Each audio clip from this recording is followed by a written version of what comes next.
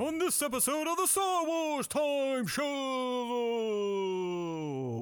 Matt and Nick will be looking for one way out as they take a deep dive approach to breaking down Andor Episode 10, the one where people should win Emmys for.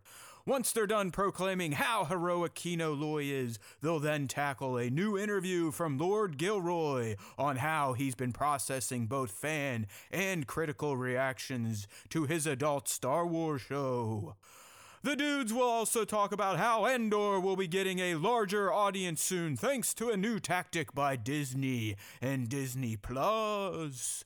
Maybe you'll even get some Matt Mando game time this week if time permits. Of course, the show will end with Question of the Week responses and the latest round of Top 5 Star Wars Fan Artist Features. Punch it, Chewie!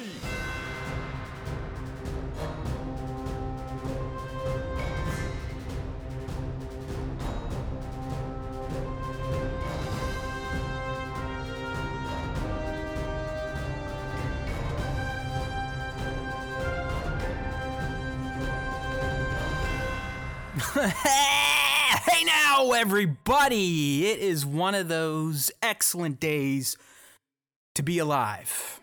Nay, to be a human. Why, you might be asking? Well, because I have been pulling what little hair remains out from my head this entire morning thanks to technology and being a remote worker and not having a built-in IT department to handle my IT needs. By being someone that subscribes to an ISP that now has weekly outages. It's a good time to be alive. You know what I'm saying? Is anyone here? Can anyone hear me? Can anyone see me? I honestly don't know. It has been a day, all right? A day. And if you are on the live stream, you know it's been a day because, look, we're missing something. We're missing something big for an episode of the Star Wars Time Show. And that's my fucking co-pilot. Nick's not here either. It's just a day. You know what I mean? It's just one of those days. So I'm here. Nick is going to join us at some point in time. Apparently, he decided to schedule a dog grooming visit on a show day. I don't know what the hell that's all about, but that's why Nick's not here. It had nothing to do with his shitty technical problems or anything. He just scheduled the dog to get groomed, and apparently it took longer than he thought, so he is out picking up his dog. And he's not here talking about Star Wars! Fuck! I don't want to be doing a solo show today. It's an Andor day. It's episode 10. One way out. One way out. I need one way out of my fucking house right now. You know what I mean? Jeez. I hate days like this. I wake up usually on Tuesdays with a smile on my face because I know that there is time for Star Wars time on Tuesdays. There's time every day, but Tuesday is a special day. Why? You all know why, at least those that come and have some fun here on the YouTube. That's because that's when we record. That's when we do the weekly show. We do the live stream. We record the vocals to post on Wednesdays to go up on podcast platforms. So Tuesdays is usually a great day, but today it's just like I've hit the, if you're a peripheral watcher, I've essentially hit the jackpot today, at least in terms of technical screw-ups. So bear with me here. I do not have a lot of faith that I'm going to get through the show without my ISP going out again. If you're a Breeze Line or I think if you used to be a WoW subscriber, they became Breeze Lines. And it's been a shit show. I don't know. It's like somehow when WoW got taken over by BreezeLine, the service level went from 99.99999% to like 95%. And if you're in technology, you know that's just it's unacceptable. Absolutely unacceptable. And the reason I have a feeling that this is going to come back is because BreezeLine is literally having a nationwide outage right now. So hopefully we can get through this. But like I said, BreezeLine is having such a major problem. Maybe it's the Russians. Who knows? Maybe it's the goddamn ISB and Dedra Miro trying to kill our radio signal. But I digress. I guess I should get moving here. Who knows when Nick's showing up? Hopefully soon, so we can get right into the Andor breakdown before my ISP pisses itself again. Bat's asking in a stream, has anyone seen Sir Dork? And I have not. I've seen him on Twitter. Like, he's responding or interacting with some of our Twitter content, which is just bullshit we regurgitate from IG.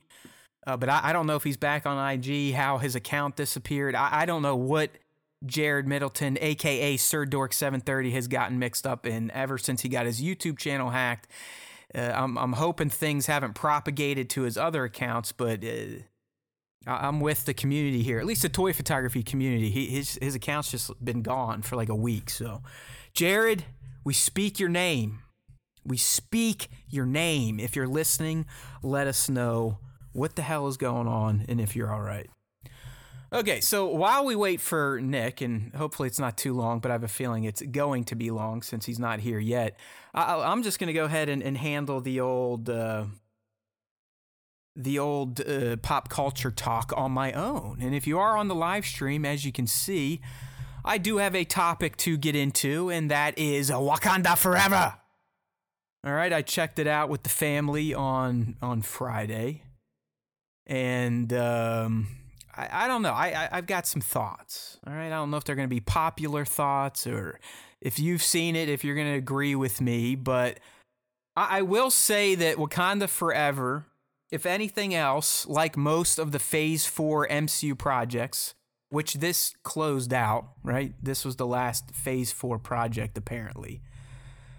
As I was saying, it just the whole fourth phase of the MCU just, to me, just kind of felt like a waste. Like, what was the point of it outside of, I guess, coming back to our characters after the snap and dealing with all that, the death of Tony Stark, this, that, and the other thing. But, you know, in the Phase 4, we had minimal to no setup of a big bad. I know Kang is supposed to be that big bad, but you got really nothing. You got some stuff in the Loki show, but that wasn't even Kang. That was another variant or version of him. And you get nothing in Wakanda Forever. Spoilers, by the way. So, you know, like I said, Wakanda Forever, to me, just felt like MCU Phase 4. It was kind of, yeah, okay, whatever. What's the point? Where's our Thanos? Do the heroes even interact with each other again? What's the through line through all these different properties in the MCU? How are they all going to connect? I just don't see the roadmap anymore, like it was so clear in Marvel Phase 1, 2, and 3. Now, in terms of the movie itself, I'm going to be honest with you. It does a great job, a fantastic job. I mean, if you have emotions, you may even get teared up here and there when Wakanda Forever pays tribute to Chadwick Boseman, the Black Panther, T'Challa, if you will. You know, the opening segment handles his passing really well. You can feel the gravity of this human dying and the impact he had on his castmates, the crew, the MCU, and, you know, just Black Panther. I mean, he was the man. He really was a great actor. He did great in the T'Challa role. And I think this movie does a great job at honoring him, who he was, and what he brought to the MCU. Now, that aside, I think this movie is kind of clunky.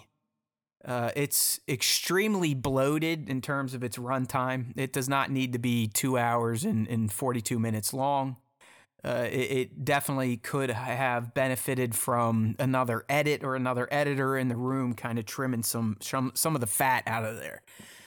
So it's way too long. And it, you know, we've seen other almost 3 hour long comic book movies, Star Wars movies, just movies in general. And, you know, a film is good when you don't feel like you are sitting in a theater for 3 hours. Wakanda Forever, I don't know. Hey, it could have been a gloomy Friday. Who knows? But there were times I was looking down at my watch going, holy shit, we've only been here an hour and there's, another hour 42 to go. Wow. So the pacing is off. It's it seems a bit scatterbrained in terms of what was the core plot. What were the narrative threads that the team wanted to execute from start to finish? Things are jumping around. They're bringing in characters like the purple-haired lady, Van, whatever her name is, played by Julia Louis-Dreyfus. She shows up and is like, ba ba ba ba. So they're trying to like loop into that because she showed up in other Phase 4 stuff. So why not? I guess she's the connective tissue. They got a story going on with Wakanda and its politics, with this Talokan, whatever the fuck it is, Namor's place and its politics. You got the at-large politics and, hey, Wakanda, we want your stuff. Your king's gone. What are you going to do? It's kind of all over with its messaging. There is no clear plot. If they would have just picked one or the other main narrative thread, it probably would have been a better movie. But it does feel like things jumped around and nothing was given a proper amount of time to marinate. And I don't know. It's just nothing I really thoroughly enjoyed. Hold on. I think our special guest is calling in. Hello, young Nick. There he is. I told you he would make it. It's been a day of days, Nick. It's been a day of days, buddy. Who knows how long my setup is going to last. WoW is now reporting, or BreezeLine, that they're dealing with a nationwide outage. So I'm guessing like AWS lost a pipe or a major circuit's been dropped. But so far, so good. We haven't cut out yet. So let me just make sure that you are... All right, your mic's on for the stream. Let's get our timing done real quick. So get your recorder up. All right, and here... All right. No kidding, dude. It's unbelievable what my morning's been like. But anyway, so I can kind of get a marker of when we start the recording. Ready... Go.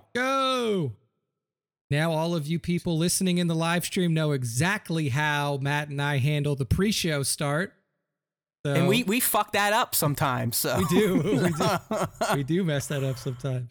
Okay, so hopefully I'll be able to piece those together because I had my stem going the whole time, but I think we had enough of a delay when you were like, go, that I should be able to find the puzzle piece to slide the stems into. All right, let me get you caught up real quick, Nick. I was just doing my little ditty on Wakanda Forever. I was at the point kind of saying it's way too long, needed edited, have not bit seen messy. It. Okay. A bit messy, handled Chadwick's passing quite well. That's really the best part about the movie. A few final thoughts, though. Without getting spoilery, but they had to make a pivot with Chadwick dying, yep. And they weren't going to recast him. Fine, that was great. Like I said, they handled that well. What I'm not a huge fan of, and this is just me kind of maybe bringing too much of the real life actors' politics into a fake movie about superheroes. But the fact that Letitia Wright, Shuri, is kind of the lead now and the star just never felt right. Because if you know her, the way she thinks, she's kind of one of these dummies, She caused all sorts of problems for Marvel during the pandemic. She was one of these hardcore anti-vax celebs, deleting tweets, putting tweets out, never apologize. Just all that bullshit that seems like it's so many years ago, but it is in our recent history. And here's the deal. She's a fine actress. She's great. She's great in Wakanda Forever. I mean, she helps sells the homage to Chadwick Boseman 100%. It has nothing to do with her acting ability. I have a hard time seeing her as a heroine, a hero figure, a leader, someone meant to be a do-gooder. So that compounded with the overly long runtime, the messy plot, and just how great the first Black Panther was, Wakanda Forever is a bit of a letdown. All right, it's more just Phase 4. Okay, Phase 4 Marvel, nothing really going on. I mean that's my take. So I would, if we had to rate it here, Nick, it's probably a 7 out of 10. Yeah, I mean, it's not a complete pile of shit, but they needed an editor in there, someone to say like, no, we need to kind of button this thing up a little bit. Yeah, I mean, I'll go see it eventually. I honestly, I just saw Doctor Strange in the Multiverse of Madness for the first time last week, and I thought that was okay. Like, I just feel like phase 4 of Marvel has been just kind of a letdown in general. Yeah, okay, yeah, and that's how I opened this. I'm like, listen, this ended the Phase 4, and it was apropos because it was just kind of blah. You know, nothing. I didn't feel, when I watched the first Black Panther, I mean, I was ready to get on fucking tribal war paint, stand in a waterfall with no shirt, and start doing those like body undulations that the female warriors do. Like, that shit was motivational. I mean, the Ludwig Göransson soundtrack, that African centric mixed with Kendrick Lamar's songs. It was a great movie. We just rewatched it, and I reaffirmed, like, yes, this is good. This is why I like the Black Panther. This was devoid of most of those feelings. Yeah, I can understand that. Like, it's hard to bounce back from such a huge like real life loss and then just try to like translate it into movie world. Yeah, that's always going to be hard. Like, I didn't know shit about Letitia Wright's personal politics, nor do I really care about them. So like, that's not going to affect the way that I watch the movie. But like, if it's just poorly edited, which I feel like a lot of these movies in the fourth phase have been poorly edited, because it almost seems like Marvel's in this place where they're like, well, we can do no wrong. So like, we'll just, like, it doesn't matter if we cut it or if we don't cut it. Like, people are going to like it no matter what. Hey, so. And they're right, because I think this thing made $330 million in its opening weekends. It's like the second highest grossing film I think in the last 4 years. It's like already made more money than Black Adam, and Black Adam's been out for almost a month. Oh yeah, so crushed it. You're not wrong. I mean, the MCU still prints cash. I mean, they're doing what Star Wars should be doing, but we won't go down that dark, dank cellar at this point in time, because Star Wars movies are fucking broken, and until we actually get a trailer for one, that's my stance. The shit's we broken. got no Star Wars movies, and currently running, we got like half a Star Wars TV show. Yeah. So, yeah, that's it. Wakanda Forever. It's nothing I feel like you need to run out and see. This is one that I'd be like, hey, if you want to wait for Disney Plus, it'll probably be out there in January, February. You're not going to be missing out, which is a bummer, because I did really enjoy the Black Panther franchise and all the setup they did with Wakanda, and M'Baku's great in this, and it does have good moments. It doesn't flow well from start to finish, and you can really feel the loss of Chadwick, even though they do some great tributes to his passing. Yeah. The only thing I saw I saw it yesterday, was Clerks 3 when Kevin came through on the tour through Austin. So that's where... Dude, I don't even know if I've seen Clerks 2, and I think Clerks 2 is the one where Rosario joins the cast, right? She is, yeah. That one came out in 2006, so it was a long time ago, 16 years.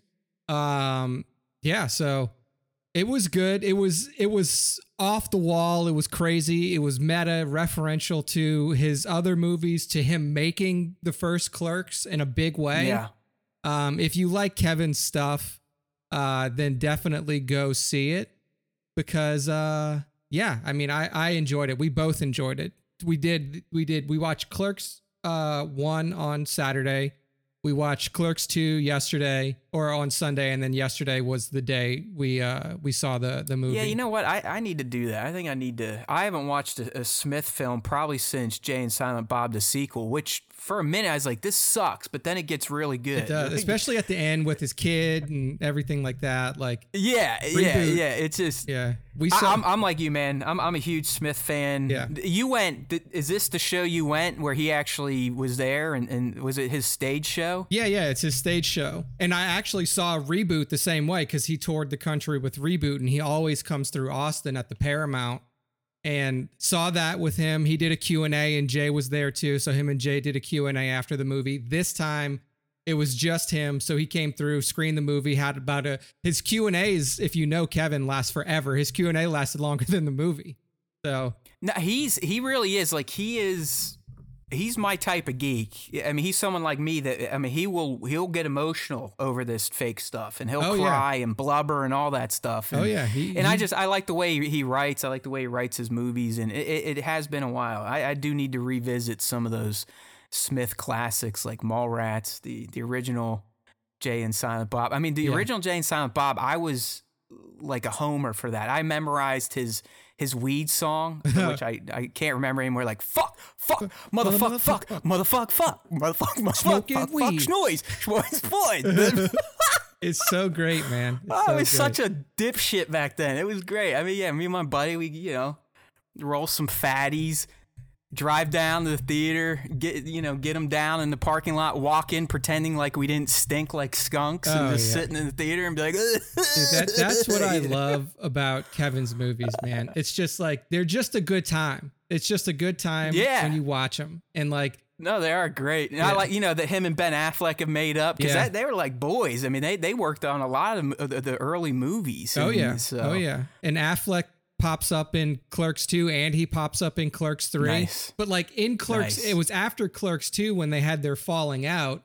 And then it was 15 years later when he finally gets back hooked up with Ben for a reboot? very, very recently, I think they had their heart to heart. So they're back on good terms. Yeah. So he popped up in Clerks 3. I mean, it was really like, if you like the first Clerks, go out, watch Clerks 3. Because this one really hits all the notes. It really does kind of bring you back to that time. Do you also recommend doing the rewatch though? Like, if I haven't seen Clerks 1 or 2, I have never seen 2.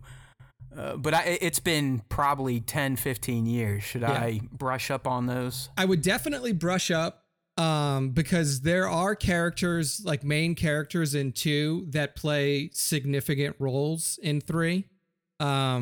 Like the kid Elias that worked at the burger joint with them, like he's a main character in 3. Okay. Well, Hal Rosario, I'm assuming, becomes a main character. Yeah, Rosario still plays a significant role in 3 as well. So definitely do yourself a favor and just brush up on the plot line of 3 or on the plot line of 2, because it picks up at pretty close to where that storyline left off. So 10-4. Yeah, all right. Yeah, it was good Rock stuff. and roll.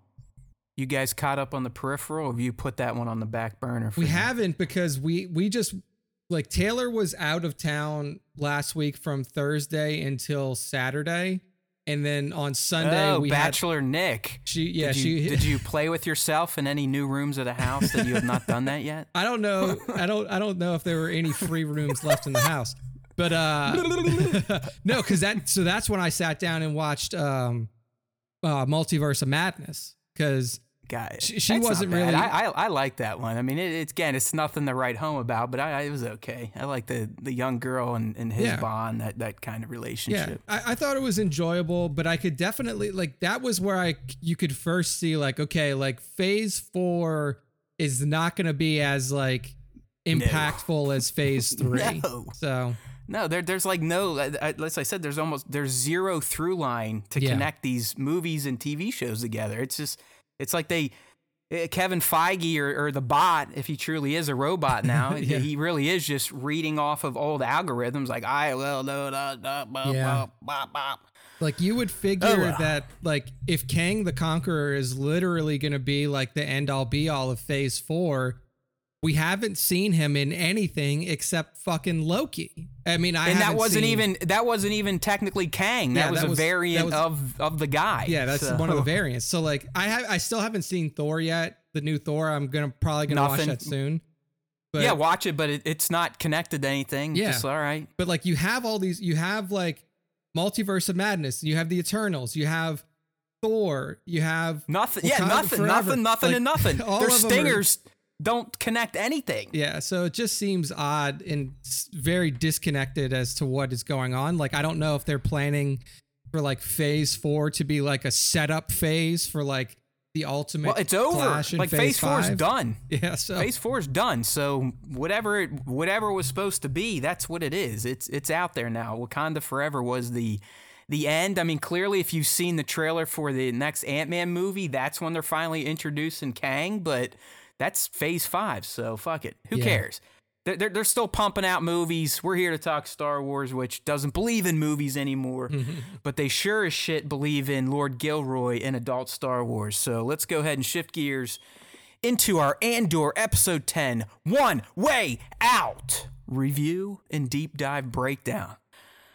All right, man, I know it's fresh on your mind. You don't like to play early and get all excited like us fanboys do here. do not. But I'm going to go ahead and let you roll with things. But I will say that this episode smacked. There's no doubt about it. So go for it. Let's see how you processed One Way Out. It was good. One Way Out. One Way Out. It was good. Paid off on all of the, the build up to the prison escape. And I think that they executed that really well. I think the prison escape was executed really well in terms Fantastic. of just like a cinematic way and all the pieces coming together and yeah, I mean, I definitely agree that this was the highlight of the last 3 episode arc, maybe the highlight of the whole series so far. True. So big fan of the entire escape plan, stuff like that. Still kind of waiting for development in my opinion. Jury is still out on this Mothma B plot. No, like I didn't think that the singular conversation that she had with Davo was that impactful. Like, and nor do I feel like it's kind of, I mean, the fun aspect of that conversation was thinking, is Mon Mothma going to sell her daughter for the Rebel Alliance? Yeah, that's really what that was the point of that scene, to essentially a crime lord on Chandrila. Yeah. So that was interesting to see how that all kind of shook out. But yeah, still waiting to see how that goes, because I'm still not fully on board with that. I told you, Lida, whatever the fuck her name is, she is going to be something. And look, it's turning into that. I knew she was going to play a major role in the Mothma narrative, and it's shaping up that way. It doesn't look like it's going to be hey, mom's doing some shit, but it could be mom's trying to make me marry this guy, Dad. Why? And then he digs a bit, and then maybe shit blows up. So. Yeah, mom is gonna marry me off like it's 1498 in England. Wow. Yeah, that was kind of a shitty side plot, honestly. Like, if it turns out to be like something interesting, I'm all for it. But as of right now, I'm just kind of writing off that whole arc. Yeah, in my thoughts section, I put Lida being betrothed is a thing that will fuck Mon. So whatever that meant, whatever I was thinking, that's what I meant right there. Yeah. The betrothal is going to cause her some problems one way or the other. Either going to screw her getting the money she needs, so she's going to be exposed, or she's really going to burn a bridge with her kid. Yeah. And cement the fact that her kid hates her guts and loves her shitty father. Yeah. So we'll see what happens there. But yeah, I mean, overall, so here's how I know we still have episodes left so far. Here's how I'll summarize my thoughts on Andor thus far. It's definitely the best made Star Wars show yet. In terms of just production value, cinematography.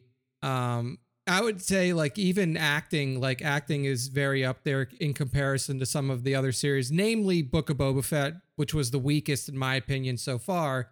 But I would rank Andor probably up there in the 1-2 range, right next to Mandalorian and stuff. It's not my favorite though. Not my favorite show. Just because, I like Star Wars for the reasons that Tony doesn't like Star Wars. So when he's making the show, he's making it for people who are ambivalent towards Star Wars, or who have a random opinion of Star Wars, where I would personally like to see a little bit more of the Star Wars fandom show up there. But hey, that's just my opinion. So Nick's a legacy guy. He wants those cynical cameos. I like cynical cameos. You know, I like when you know Lord Gilroy says no. I also, and we'll get to this a little bit later because that has popped up and it's exactly like I said it was. But we'll talk about Tony and his thoughts on the art department sneaking in Easter eggs. Into I his love show. it. I love it. Yeah, I can't wait to get to that piece. He is a fucking gem, this man. Yeah, but he at least didn't say I killed them. Yeah, so. He kind of liked that his art department sliding stuff in that he doesn't know about. All right, well. I found One Way Out to be spectacular. To be quite frank, it's the best episode of the series so far, and in my opinion, it featured the two best bits of dialogue spoken by any Star Wars character in any Star Wars franchise to date. That's the OT, that's the PT, that's the ST, the Mando, the book, you name it. Man, I can't wait till you say this because I can't think of any lines that were memorable. Kino's speech to rally the prisoners, the One Way Out speech to get them going was one, and then Luthen's monologue is the primo monologue dialogue in all of Star Wars. And don't worry, I am going to do my own performance of Luthen's speech, so just stand by for that. Those two moments to me, Nick, were just like, oh my God. I mean, if you just sit there and listen to what Luthen said, which I think it's time for me to go ahead and just perform the entire speech because I mean it's like a long. I gave up more I'll than save you it. did. I'll save it for our top moments. But those two moments there just I thought were phenomenal and showcased how this is a series that has the best writing I've ever heard in Star Wars. I mean, if you just break down Luthen's speech line by line, it is Shakespearean poetry. Okay. I'll get there and I'll do my performance. I'm not quite ready yet. I'm not warmed up enough. My voice needs to get a little more practice. Maybe some hot oatmeal or something like that. And the One Way Out, man, I felt that scene, especially on a rewatch, just hits. Because you know what's coming. You know the can't swim moment is coming. And you're watching this guy. And really, I think this scene showed that Cassian has learned that he can be a leader. You understand, Cassian was the true leader of that breakout, okay? It was not Kino. Cassian was the one that was always pushing Kino, like, do it. Even when he was like, you have to do the speech. You can do better than that. This is Cassian realizing that he has the ability and the power to motivate people, which is a huge character moment for this guy that ends up motivating enough people to go on a suicide mission to steal the Death Star plans and essentially save the galaxy from the Empire. So there was a lot to unpack in that scene. I also found the musical score for these two particular moments to be ideal, especially the One Way Out speech. I've always been someone in Star Wars where if the music and the action on the screen are perfectly blended, it can turn on my emotions.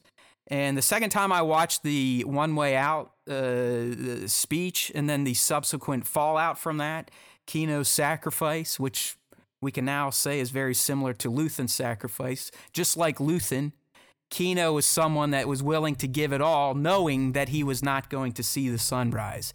What Kino was doing what he had to do to try to save people so they could see the next sunrise. I don't know, I just thought it was beautiful, and the whole can't swim revelation, it hits on the second rewatch. So this basically confirms that he's fucking Snoke now, right? Because he's stuck there. He didn't even jump off. No, we're not going. We're not going down that path. All right, we're not going down that path. But Tony, Nick, you're not too far off. But Tony had some things to say about Kino Loy. So I'm not putting clickbait into this week's episode title. Kino Loy's fate is still up in the air. It is undecided, according to Lord Gilroy, and we should all know better, according to the rules of TV and film. If you do not see a character dead, like dead, torn to pieces or put in the ground, they're never gone. No one's ever really gone, right, Nick? Right. Luke Skywalker taught us this. He's even got the same voice as Snoke. He didn't even change his voice. For a guy, like literally One for a way guy, out. For a guy who can morph his voice to literally be an animal's voice, you don't think that he would say like, I'm going to be in Star Wars as myself. Like maybe let's throw on a different voice than I used when I was playing the one other guy that I played in Star Wars. It's the same guy. He's take it to the bank. Boom. He even attacks like Caesar. He was kind of running like an ape when he did the attack in the first sequence of the prison breakout. So I don't know, man. I thought episode 10 was just an absolute banger. It paid off, as Nick said, on the setup, and to me it was the best of the season so far. Yeah, I don't know. It had those feels to it. The score was perfect. The acting was again perfect. The writing was perfect. And it moved us along. That's the best part about Andor, at least for those people that have the patience to just wait for everything to develop.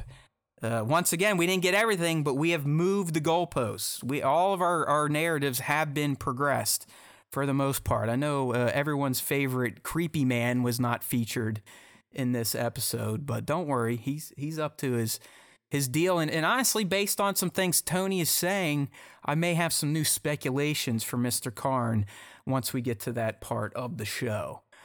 Let's get into the top moments of One Way Out. I had 5 of them. Nick, feel free to step in if there was one that I did not mention, but I'm going to start with the opening scene where we pick up immediately after episode 9's ending. They're kind of back in that holding area, getting changed, getting ready to go back in their barracks. And to most people, these are probably throwaway scenes, but I love this type of shit where you can see Kino. I mean, he's kind of freaking out. Like his world just exploded in his face because he was the one holding out. Like, hey, I'm getting out in 200 days or some shit. Where Cassian's like, listen, man, how many guards? How many guards? How many guards? And they're having this talk. And this is where Cassian gives him the line that he then regurgitates in his One Way Out speech, which, by the way, is the same line Luthen used on Cassian in episode 4, where he's essentially like, hey, man, do you want to fuck around and at least try to take these guys out trying to do good, or are you just going to be a piece of shit? And you could see Kino struggling with his new reality and not really knowing what to do. And where this scene culminates for me is when they make it back to the barracks and everyone's like, come on, what's going on? What's going on? And Cassian tells them the truth and they're like, bullshit. And Kino finally, you can tell, he kind of has that break, that realization. And he just goes, no one is getting out. So Kino got the message finally. That's why I like those opening scenes. Just kind of seeing Serkis physically contort his body and face to bring those emotions that Kino would have been experiencing at that moment was just top notch.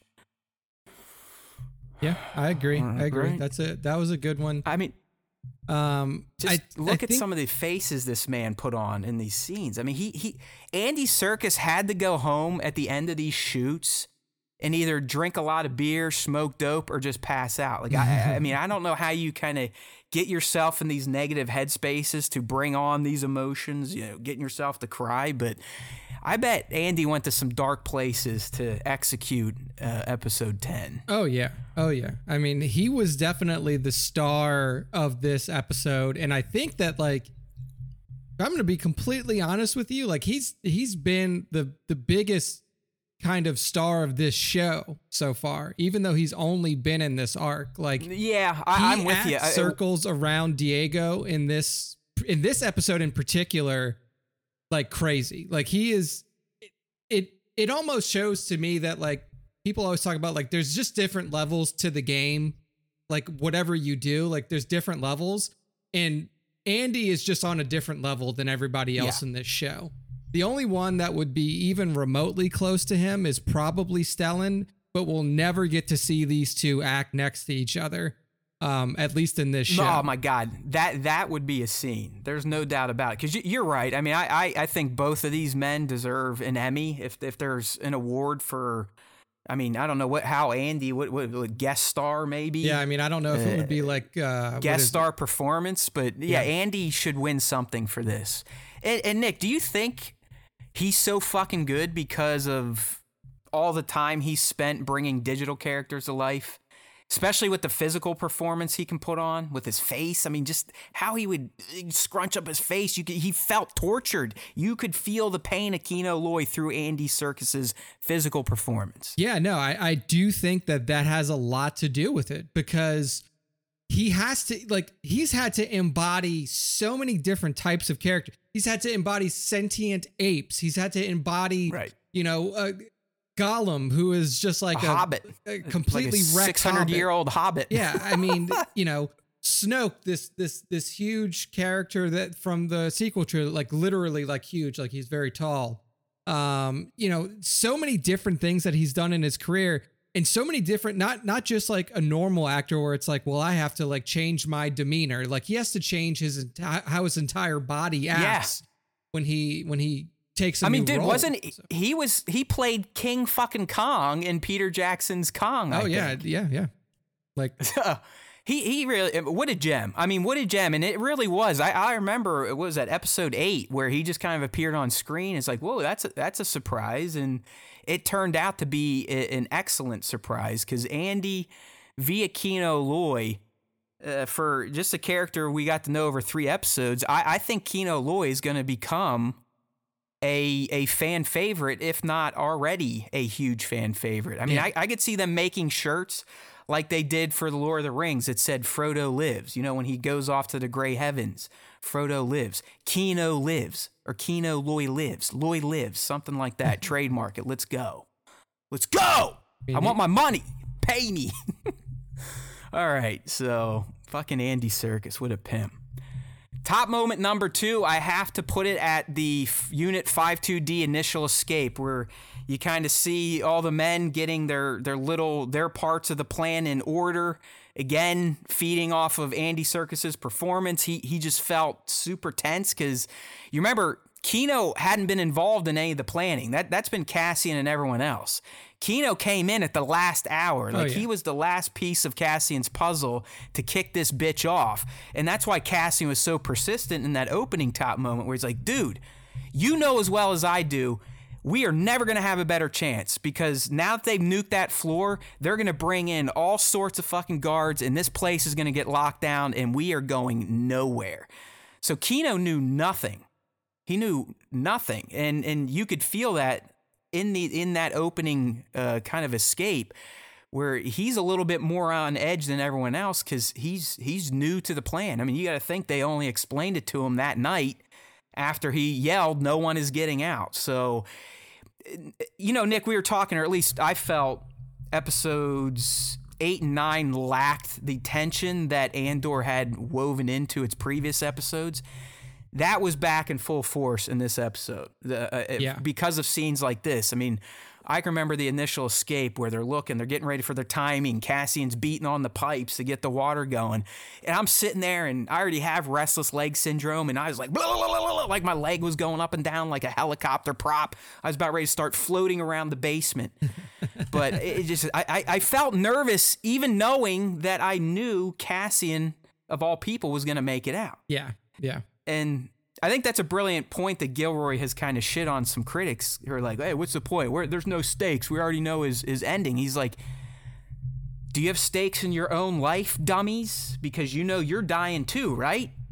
And that's a pretty fucking valid point. So there are still stakes in this show for a character that we know is fate. And we're living through them episode by episode because of the great writing, the great pacing, and the slow burn, which I'm still digging.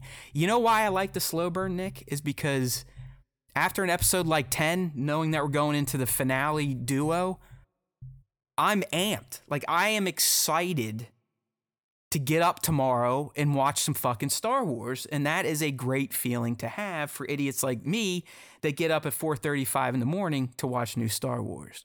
Yeah. I mean, it was definitely like, I feel like if this episode wouldn't have been as good as it is, then the show would have been in trouble of like losing a lot of the momentum that it had built through the other arcs. Because this one, until this episode, was kind of getting a little questionable. Oh yeah, dude. Things were pittering. Things were pittering Yeah. for me. Like 8 and 9, I was like, hey man, I'm not feeling anxious. It's just like, all right, cool. I'm not upset, but I wasn't feeling that anxiety, like that we experienced in 4, 5, 6, and a bit in 7 when Neamos, all that type of stuff. So. The initial escape was just great. Watching the men, sacrifice themselves for each other. You saw some of his table mates go down very early. That the red-haired guy gets blasted. The attack charge. It was all very exciting and very Prison Break-ish, but kind of a new feel for a Prison Break. And doing some readings, like that's something Gilroy and his writers really wanted to ensure happened. They wanted us to feel like this was a new approach to A, prison, and B, a Prison Break type of show. And I feel like they nailed it with the unique prison, the electric floor, all that type of shit, the low amount of guards, and just, I think also, Nick, it showed once again how fucking arrogant the Empire was up until Aldhani, and now, the PROD to crack down on shit. Like they were running a prison with 5,000 prisoners with only, maybe 75 total guards to man all 5 floors. I mean, it was wild. They're just like, hey, fuck, who cares? We're the Empire. Yeah. We'll fry you. We'll fry you if you get out of line. We'll just kill everybody. So it was fun. I mean, all that shit, just watching the guards shit the bed, and, just great stuff. Yeah. Okay, so top moment number 3, I already kind of teased this, but I really got jacked from the Kino speech to motivate the troops. The whole scene, coming in, finally finding out who the voice of God was, getting on that panel, kind of seeming nervous and unsure of himself, till Cassian's like, come on, man, you have to be the one to do this. This is your destiny. My destiny lays beyond these walls. And the second time, both times I watched it, first time I watched it, no fucking joke, when he starts doing the one way out, my fist went up on its own. It was an uncontrolled reaction. I just started fucking pumping my fists, and like I said, if it wasn't so goddamn early in the morning, I would have ran outside of my house, up the basement steps, out the garage, yelling one way out until I found someone's shitty kid pool to jump into. That shit pumped me up. I loved it. It was like, and that was before you knew the tragic end to it. Like, here's Kino giving his all, killing this speech, motivating these motherfuckers. One way out. One way out. And then as he's running and everything looks like, hey, they're going to make it. They're going to make it. Cassian's at the edge. And he's like, with Melshi, like, all right, they're all happy. And they look back at Kino and he's got this ghostly look on his face. Like he just saw a ghost. And you're like, uh-oh. He can't swim. He can't fucking swim. Kino's going to die after throwing it all down, sacrificing himself, motivating the prisoners to get out. And as I said earlier, paired with the music, it's just one of those Star Wars moments now that I think is going to resonate with me, just like Return of the Jedi with the battle between Luke and Vader. The Force Awakens, when Rey reaches for the lightsaber in the snow fight. I have defined Star Wars moments that always hit me. And I think the Kino speech is going to be one. I loved it. I know you didn't quite feel the emotional kind of or the emotional effect that I did, but it was just another great performance by Andy, and just the whole moment, the scene, and what it meant for Andor. I don't know. I thought it was beautifully motivating. How's that? Yeah. I mean, I definitely get it. My question is, like, did they not know that they were in the middle of the ocean? No. If you could see, Nick, there was land masses on the sides of those prisons. So the swim, and you kind of called this last week. You're like, are we going to get some sort of like Alcatraz deal? And sure as shit, we pretty much did. Because they are in the middle of a body of water, and the only escape was to jump and swim. And all we know is that Melshi and Cassian made it to land. But if you watch that scene closely, if you look behind it, you could see they already had patrol ships out there scanning the water and surrounding land masses to scoop up the prisoners. Yeah. Because I just didn't know, like, it. I guess that nobody knew that they were in like an ocean or surrounded by water or something like that, because they had to, because they came in that way, right? I mean, if you remember the beginning, that's what I was saying is like, why is fucking Kino so surprised? Like, he gets all the way to the end and he's like, oh, there's water? I can't swim. It's like, dude, you've been in the middle of the ocean since you fucking got here. What did you think there was going to be? A ship to take you away? I kind of get that, but I think it was, I guess you could look at his reaction two ways. One could be surprise, and one could be like, well, I knew this was my reality, and now it actually is smacking me, and watching all these dudes potentially get their freedom, it's kind of jarring. To realize, like, hey, I committed, I sacrificed, and I knew I wasn't going to make it out, but fuck, does it suck? So, maybe so. Is he dead? I don't know. I kind of went into with it knowing, because he even says at very beginning of the shift, like, he's pretty much like, I don't know how you guys are going to deal with this mentally, but I am going into this already thinking I'm dead. And that was right before they went out on the floor to enact the plan. So, maybe he knew all along that was it for him. Yeah, he could only get so far as the exit, but who knows? I don't know. Yeah, it is. But it just, when I watched it again with Heather, this is the first episode I felt the need to watch Wednesday night. I usually give myself a few days after I do my intense note-taking viewing of an Andor episode, but this one I was like, I gotta watch it tonight. And we watched it. When we got to the One Way Out speech again, just on cue, a single tear dripped out of my right eye for Kino Loy. It just fucking hit me. I don't know why. And I think it's Andy and the way he performed that character, that scene, and then just the One Way Out. Everything looks like, yeah, they fucking did it. And they're getting there, and just when they're going to get their payoff, he's like, fuck. And you kind of feel that as a fan, so beautiful shit. Don't worry, he'll be back in 60 years. He's going to be super tall. He'll have some fucked up face, but he'll be back. It is funny that they would fuck around with that. Yeah. Like, not make Kino's fate ultimate and final, because I know you're just fucking around, but dude, it started when Andy Serkis showed up. Oh, there's going to be a Snoke connection. I'm just like, how? Like, it's just, there is literally no connection here at all. It would make zero sense. Because this motherfucker is sitting on, like, he didn't jump in. He's just sitting on this fucking facility. And what do you think, that the Empire's not going to go back there and just like try to reopen it? I know, but again, like if we're trying to be serious about this, why this guy? I mean, he was a prisoner. Like, he's not tall. He doesn't have the Force, nothing. So why does he become the obsession of the Emperor? He is the one who led as far as they can tell, like, he was the leader of the floor. He's the one who led the uprising, and he's and now, he's just there free. Nobody's ever going to look for this motherfucker again, because they're going to assume that he's dead after this breakout. So that's all you need to become supreme leader. So now, just a prison breakout attempt. So now he's just free for experimentation. You take him and you just fuck with him, and you do anything that you want to. Well, he does get pretty contorted and fucked up, right? I mean, his face gets twisty. He's got holes in his neck. I don't know. But there's no fucking way. It's Lord Gilroy, and Lord Gilroy would never. He doesn't know half the shit that's in his show, from his own fucking admission.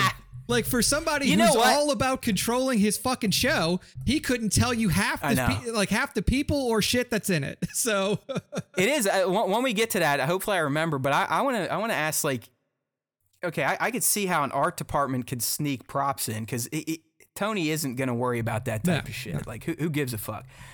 But we've still had dialogue with, like, some deep cut shit, like all that Ratican stuff. Like, who got that stuff in there? I know he always. I don't want to talk about it. We'll get there, but he always throws in a passive aggressive dig at Pablo of the story group or whatever. I love it. He's like, we got that fucking Pablo idiot. Look at some stuff to make sure we're not fucking things up. But man, if you're on the live stream, just look at Serkis's face on One Way Out. Look at that. You believe him. You believe that guy is Kino Loy, and he is committed to that speech and self-sacrifice. Wonderful stuff. By the way, if you want to join in the live stream, I know this Tuesday was a little wonky, but usually Tuesdays, 2:30 p. East, youtube.com/Star Wars Time Show. And then we record it and put it out on the podcast platforms the following day on Wednesdays. Okay. I took a lot of screenshots of the One Way Out. You could tell I was... Yeah, I was going to say, you got a lot of that. This shit moved. I don't know, just fucking moved me, man. It's like I even kind of clickbaited the title here. It's like, these are... I called them monologues. I know Kino's was kind of more of a speech, but I think you could technically call it a monologue. But Luthen's definitely was, and they really were the best writing I've ever heard. So that's going to lead us into, there he is, I can't swim. Damn, that hits. All right, so the last top moment here. And to me, like I said, the greatest spoken monologue in all of Star Wars. I mean, the way Stellan delivered this, award worthy again. Both of these men deserve Emmys. I don't give them the fucking EGOT for this, right? Give them an Emmy, give them a Grammy, give them an Oscar, give them a Tony. They deserve everything for this performance, but I don't know how anyone coming out of Andor 10 couldn't have been moved by Luthen's conversation with Jung. So first off, Nick, just the conversation, I love the tone of it and how fucking cold Luthen is to this guy. Like, listen, dickhead, we've invested into you. We're watching you. You're not getting out of this. We know you have a family. We know you have a kid now. So shut the fuck up and get on program, essentially. It just, you could see how cold and ruthless Luthen is early on. And I think that's why his speech then hits, because he explains to Lonnie, like, listen, pal, I'm the way I am now because of the sacrifice I have given up and have been working towards for the past 15 years. I also liked getting that bit of information, that Luthen has been building this for 15 years, which technically should be right around Order 66 and the fall of the Republic. Yeah, it's pretty much like, it wouldn't surprise me if he was like involved immediately with the group of senators who, like, even before Order 66 was executed, like the group of senators who were like, hey, this overreach of power is out of line and we have, umbrage with it. So I would assume that, like, he was already there. Like, he was there from day one. Yeah. So that helps, but that monologue and learning he's been doing this for 15 years, it solidifies that this is the guy. I mean, Luthen Rael is the guy. Yeah. He is, at this point, it's guaranteed he is the grandfather of the Rebel Alliance and what it becomes. And that's why the monologue it's so beautiful, because in a minute or two, he explains to us and the world of Star Wars what it means to be a rebel and what you have to give up if you're truly committed to being a freedom fighter and taking down a tyrannical government, a fascist government. And his words have meaning beyond just the Rebel Alliance and Star Wars. Any freedom fighter throughout history could have delivered this speech and it would resonate, because this is what it takes to topple darkness and horrific regimes. And that's why I'm going to read the whole fucking thing. Okay? I actually I've had this, the graphic you're going to see here on the live stream. It's been passed around on social media. Our boy Tones put it in our Discord. I've sent this to my buddy, the guy that wants to have sex with Jar Jar Binks. Mm-hmm.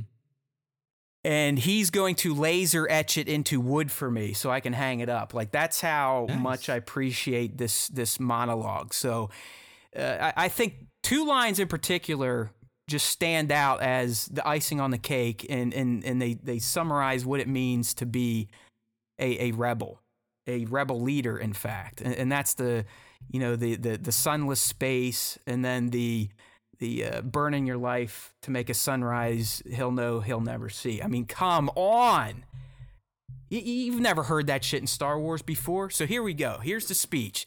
Remember, this happens after little boy Lonnie's all upset that, he spent 6 years working his way up the ISB as a rebel spy and now has a family and feels like he's done enough and should be allowed to get out.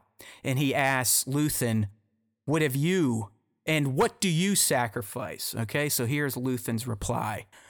Calm, kindness, kinship, love. I've given up all chance at inner peace. I've made my mind a sunless space. I share my dreams with ghosts. I wake up every day to an equation I wrote 15 years ago from which there's only one conclusion. I'm damned for what I do. My anger, my ego, my unwillingness to yield, my eagerness to fight, they set me on a path from which there is no escape. I yearn to be a savior against injustice without contemplating the cost. And by the time I looked down, there was no longer any ground beneath my feet. What is my sacrifice? I'm condemned to use the tools of my enemy to defeat them. I burn my decency for someone else's future. I burn my life to make a sunrise that I know I'll never see. No, the ego that started this fight will never have a mirror or an audience or the light of gratitude. So what do I sacrifice? Everything. I mean, that is art, okay? Like I said earlier, that is Shakespearean level poetry in a fucking Star Wars show. Which at this point, as Nick said, isn't really a Star Wars show. It's a serious drama parading around as a Star Wars show. Sometimes it parades around as a Star Wars show. It's like... I mean, dude, just read that. Just read that. Oh no, I heard it. It's a good monologue. speech. It is. It's great. Absolutely it's a great speech. But like I said, the line here: calm, kindness, kinship, love. I've given up all chance at inner peace. I've made my mind a sunless space. When I heard that line, I was like, oh my God, what a fantastically descriptive way to describe what it must feel like to be a freedom fighter like Luthen Rael. And think about that in the real world. These people in Russia or the Middle East that are trying to fight the good fight. This is them. This is what they live. Yeah. Knowing that they're probably going to die just so their kids or future generations will have a better life. That's some heavy shit. You don't get that type of heaviness in Star Wars. And that's why it's like, there you go. Give the guy a fucking trophy. Yeah, Give him a trophy. Him and Andy. I mean, like they have really made the show. I mean, I know the show is named after Diego's character, but they're really the stars of this show to me so 100%. Far. Luthen more specifically, because Luthen is a character that for the entire history of Star Wars we had no clue about. And obviously there's no way we could know about him because he wasn't created until fucking, a year ago when Tony started writing this shit. But he turns out to be not only the grandfather of the rebellion, but one of the best characters in the entire saga so far. So it is really awesome to see that character be something that we've never seen before, because Mon Mothma, while she was always there from the OT, even, going back to the prequel trilogy and stuff like that, she was there and she played her role and stuff like that. But we never knew if was she the progenitor or was she just somebody who took the mantle up? And I feel like now and she was never really boots on the ground. Like if you think about it, Mon is sacrificing a fucking ton. Don't get me wrong. Yeah. But she hasn't nearly sacrificed what Luthen has at this point. Close. It's not even close. I mean, she still has a family, for fuck's sake. I mean, if you listen to him, he essentially is like, I destroyed my life for this. Yeah, yeah. I mean, I've made myself, I was a decent person. I've made myself a piece of shit for this. I do horrific things for this. I'm a bad person. I mean, he's telling Lonnie, Lonnie, you're not wrong. I am a bad man. And I'm making you do horrible things. But look what it's cost me. Yeah. So shut the fuck up. Get back in the elevator. Go to your posh ISB apartment and keep fighting the good fight. You little bitch. Whew. Woo! All right, just fantastic stuff. Like I said, I mean, I could probably watch that scene on loop. It just, for some reason, it just resonated with me. It is like, wow, we can do this in Star Wars. Like, we can have this level of writing and performance in a Star Wars, because it's never been prevalent. Where have you heard or have seen performances like this? Yeah, and I love my Star Wars and I love my Star Wars cast, but you've never seen this shit before. No, I mean, not in a Star Wars show for sure. I mean, you know, there are other dramas and, you know, shows out there that have moments like this and stuff. So, but this is definitely the first time that we've seen this level or this type of dramatic, you know, line readings and speeches done in a Star Wars show before, for sure. I guess while we're talking about Luthen, in my thoughts section, I did write a note.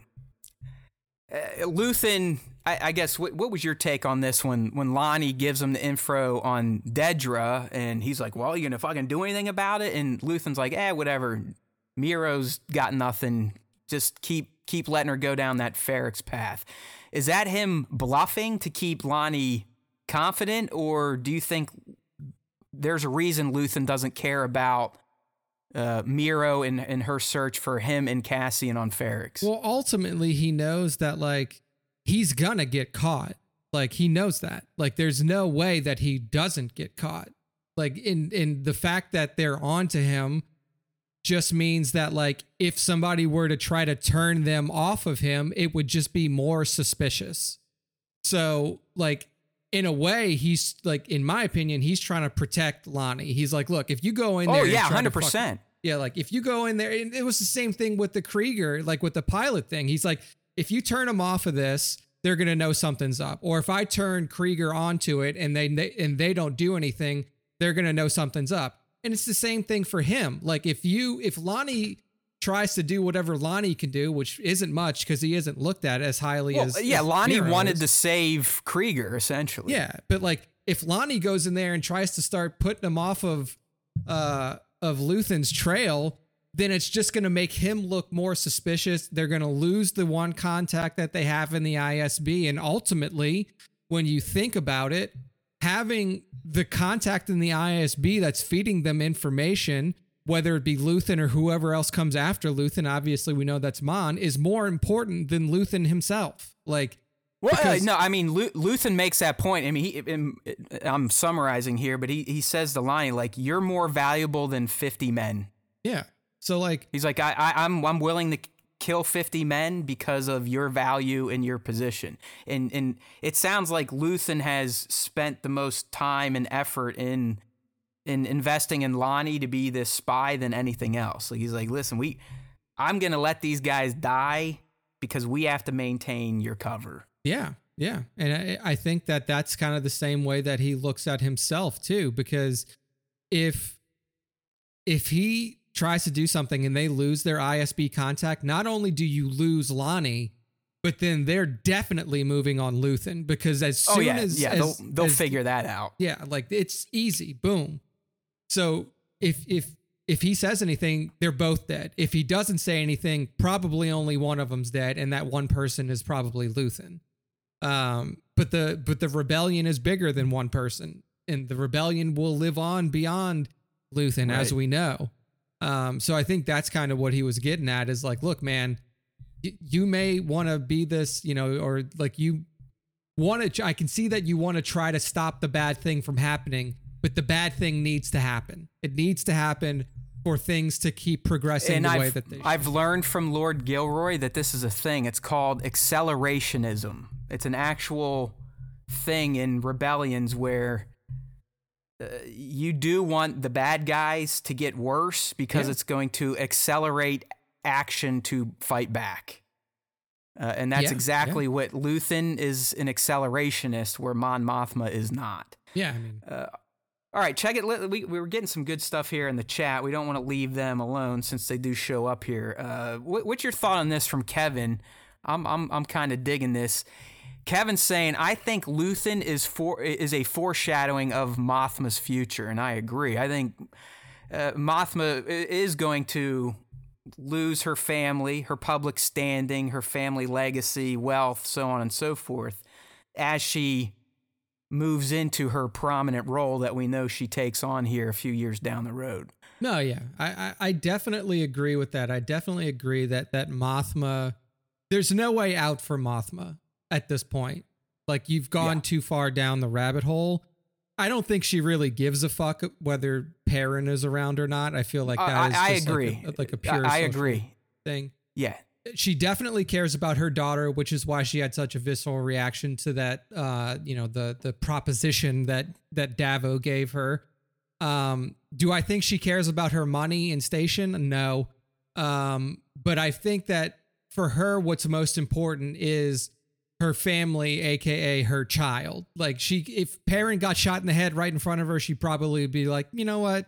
Probably better for me overall. If yeah, he's I mean, not around. she would feign something. She'd be like, "Oh," just like a natural reaction. Yeah. But then, like off screen, you'd see her literally dragging his dead body and dropping him into like an incinerator and being like, "See you later, you piece of shit." Yeah. And your crappy haircut. So I do agree that this is a foreshadowing of what is to come for Mon in the future. But I don't think that like it's going to be like, I don't think that she's going to be like surprised by it or be like, oh my God, I gave up my life. Like I don't think that she'll be at that level. It's not, to me, it's not on the same level as Sacrifice as Luthen. No. But it is, she is going to have to suffer a bit and give also, up. And with Mon is going to take over pretty close to a period of open rebellion. So it's not like full on open rebellion. Yeah, so it's not like Luthen where like he has like every move that he has to make is calculated, because if he steps wrong one time, somebody's going to fucking find his ass. Like, once Mon takes over and the rebellion is open and there is active recruitment for like people to join the rebellion, there's strikes happening, there's everything happening, like people, like the Empire will know that Mon Mothma is the figurehead of the fucking rebellion. That's what I was what I was just about to say, is like, in the end, Mothma still was mostly a figurehead. She was your traditional leader, people that, someone that people could rally around, even though they're not really the strategist or the boots on the ground type, where Luthen was all that. He's not so much someone to rally around because he has to maintain his secrecy, but he's the one that has gone out on the limb all these years and recruited people and built up the network, built up the communications so they could all talk to each other. And eventually, once they transition out of being individual cells into an alliance, it's his groundwork that enabled that, not Mon Mothma. Mon Mothma is a key asset to his plan, but that's more from the political and monetary side versus the getting down in the trenches and really sacrificing your life on a day-to-day basis to get a rebellion going. So they're both obviously very key figures to what the Rebel Alliance becomes. But without Luthen now, we can say Mon doesn't ascend to the station we first met her at in Return of the Jedi. I mean, oh yeah, definitely. He is giving her the Rebel Alliance on a platter for her to lead, and I think that's his plan. He knows she's a leader first and foremost, not someone that's going to get dirty and plot murders and assassinations and whatnot. Yeah. I mean, there's like, he's doing the heavy lifting so she has an easier job later, and he knows that. Like, I don't think that Luthen has any sort of like, he doesn't have any delusion about what his role is here or what's going to happen to him. He's correct. Just trying that was to the buy, speech. I mean, his speech was saying, "I know I'm a dead man, but that's okay. I've come to terms with that. That's so you assholes can have a better life." Yeah, than me. and he, like, right now he's just trying to buy more time. Like, he's just like, how much longer can I go in this position that I'm at, and how much more can I get done before they find me? And nothing is about like, I have to make sure they don't find me. They're gonna find me. They're gonna kill me. Yeah, I think he knew once Aldhani went off, success or not, that his time was up. Yeah. He's a dead man walking at this point in time. All right, so some other comments here. I've been saying it for weeks that Lida or Lida, how the fuck do you say her name again? I don't know. Is it Lida? Lida? Who gives a shit? I think it might be right? Lida, but she's a shithead anyways. But I've been saying for weeks now that I think she is going to be kind of the linchpin to the Mothma family fallout. Either Mothma is going to take that step and try the betrothal and burn the bridge that way, or Lyta is going to get wise to her plan with Tay, or to marry her to Davos's kid, and she's going to run to her dad and kind of start problems this way. But yeah, I mean, Mothma, I think her loss ultimately will be the relationship with her daughter, either through death or separation. Yeah. I mean, what's going to be interesting is this character, the Lyta character. And as we've said for every other character in the show, like we never see them again, and we're never going to see them again, more than likely. And, obviously until season 2, but like whatever happens with her isn't going to be like something that reverberates, I don't like, cause you would imagine that. I mean, maybe not, because we don't ever really hear anything about Mon Mothma in the other movies anyway. They were just like, well, she's Mon Mothma and she's the leader of the rebellion. Honestly, dude, her backstory is pretty wide open. So yeah, so they can craft whatever they want. Yeah, they could slide some stuff in there about her. I just have a feeling Lyta is going to do something, say something, do something that's going to make things a little itchier for Mon Mothma at home. I mean, she's already committed to the circle and the cause, so we know she's here for the rebellion. But what is going to, I don't know, maybe push her over the edge? And I at this point, I think it's really just the loss of her relationship with her daughter, because her husband that's a lost cause. It's been a loveless marriage. It was a bonded marriage. They were married at 15 or 16. That's just the Chandrila style. So I'm in agreement with those in the live stream chat and Nick that Perrin could be gutted in front of her, and outside of just being a lady and seeing the mess, I don't think she would give a fuck. No, yeah, she doesn't care about Perrin. Like, Perrin is there because she needs to maintain the visage of what she is. And if something were to happen there, even if it would be like an amicable divorce or whatever, which obviously probably can't happen due to Chandrilan tradition and law, but like, even if it was just a divorce, it would put more eyes on her. So basically the last thing she wants is anything interesting to happen to her or people around her. Yeah. So. That's what I've been getting at. I think something familiar is going to happen where people are going to be like, well, that's going on at the Mothma residence? Like, oh, wow, I wonder what's going on over there. And then people start looking at her. Lyta said this. Yeah. Mon's trying to get this happen. Mon talked to this Davos character. Ooh, what's up? So, yeah, I think that's how she's going to get the heat turned up on her, where obviously Luthen already has the heat turned up on him. It's two different heats. Yeah. two different burners on the stove. You know what I mean? Something like that. Yeah. Okay, so moving on with our breakdown here of episode 10, and I love an episode like this where I literally have to rely on Easter eggs that have popped up in other episodes just to formulate some content. But episode 10 of Andor really lacked in references and Easter eggs, but there were two, and one was kind of cool if you were paying attention. The first one was quite clear. It came from Luthen's antiquity shop, where pretty much any other Easter egg from this series came in. And yes, I know that this head dress was on display in previous episodes, but this was the best presentation we got, so I ran with it. And the one we're talking about is Padme's crazy ass, like, bronze-looking headdress that she wore in Attack of the Clones as her and Anakin arrived on Naboo. Yeah. So that was pretty neat. Wonder if do you think that that's actually hers, or is that just like do you think they like make those at a store and they're just like, oh, they're here, or is that the one from Padme? I'm gonna go with that's Padme's, because it would make sense to have that in an antiquity shop. Like, hey, this was the queen of, or the former queen of Naboo's, Padme Amidala, who was a senator. So. Yeah, I don't think, Luthen's running a Walmart or a Target or something where he just gets general. I hope we find out later that all his shit is knockoff. Right, Just yeah, make like- it look good. Yeah, he's in leagues with Tika the Jawa on Tatooine to get bootleg material to sell at his antiquities den. Yeah, That's man. I mean, right. come on. You don't have that Yeah. kind of money. You can't be It buying all this happens, shit. man. There's knockoffs everywhere, so why not in Star Wars? I like it. All right, and then really the next big one here, if you, like I said, if you were paying attention during the excellent One Way Out speech, if you looked at the security console that Kino was speaking into, it's the same style that Han used in A New Hope when he was having a boring conversation with Death Star security, the one he shoots up after he realizes, oh shit, I said too much. Boring Now they're conversation. coming after us.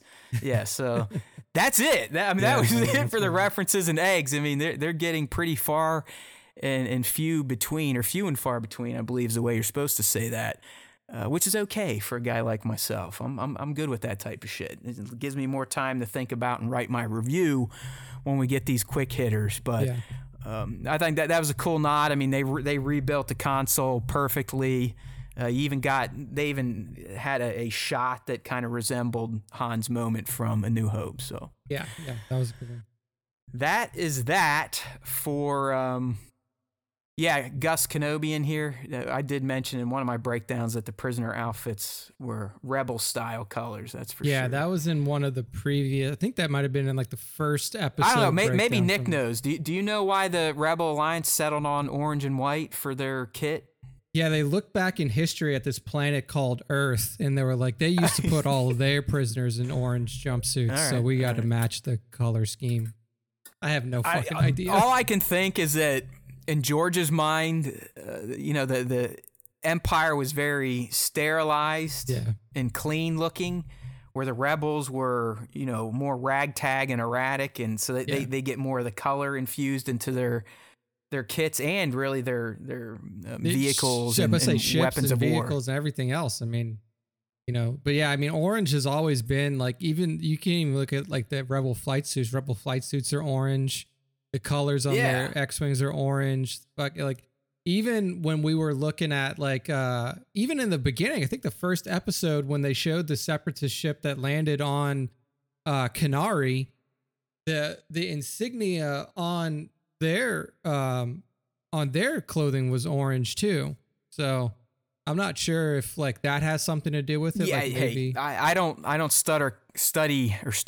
I do plenty of that. I don't study color theory is what I was trying to say. Yeah, I mean, so I don't know. Maybe orange represents hope, something like that. Orange is supposed. Knows? I mean, like at least by what it's a power color. It feels like. Yeah, right? it's a color of. It's supposed to be like a color of creativity or something like that. Oh, That's what fuck I've that. heard We can't past. have creative freedom fighters. We need murderers and assassins. All right, dude, before we move into our next topic, what happens in Andor episode 11, which we know is part 1 of a 2-part finale. So Cassian and Melshi are on the run. They're on Narkina 5. Clearly, they got to get off that planet somehow. Luthen, the heat's been turned up on him. He's given his orders to Lonnie.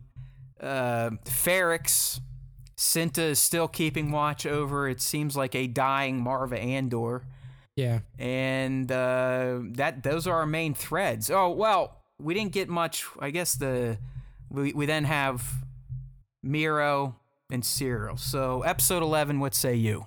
God, I really hope we don't get Miro and Cyril. Or I hope we don't get Cyril. I'm just kind of tired of that character.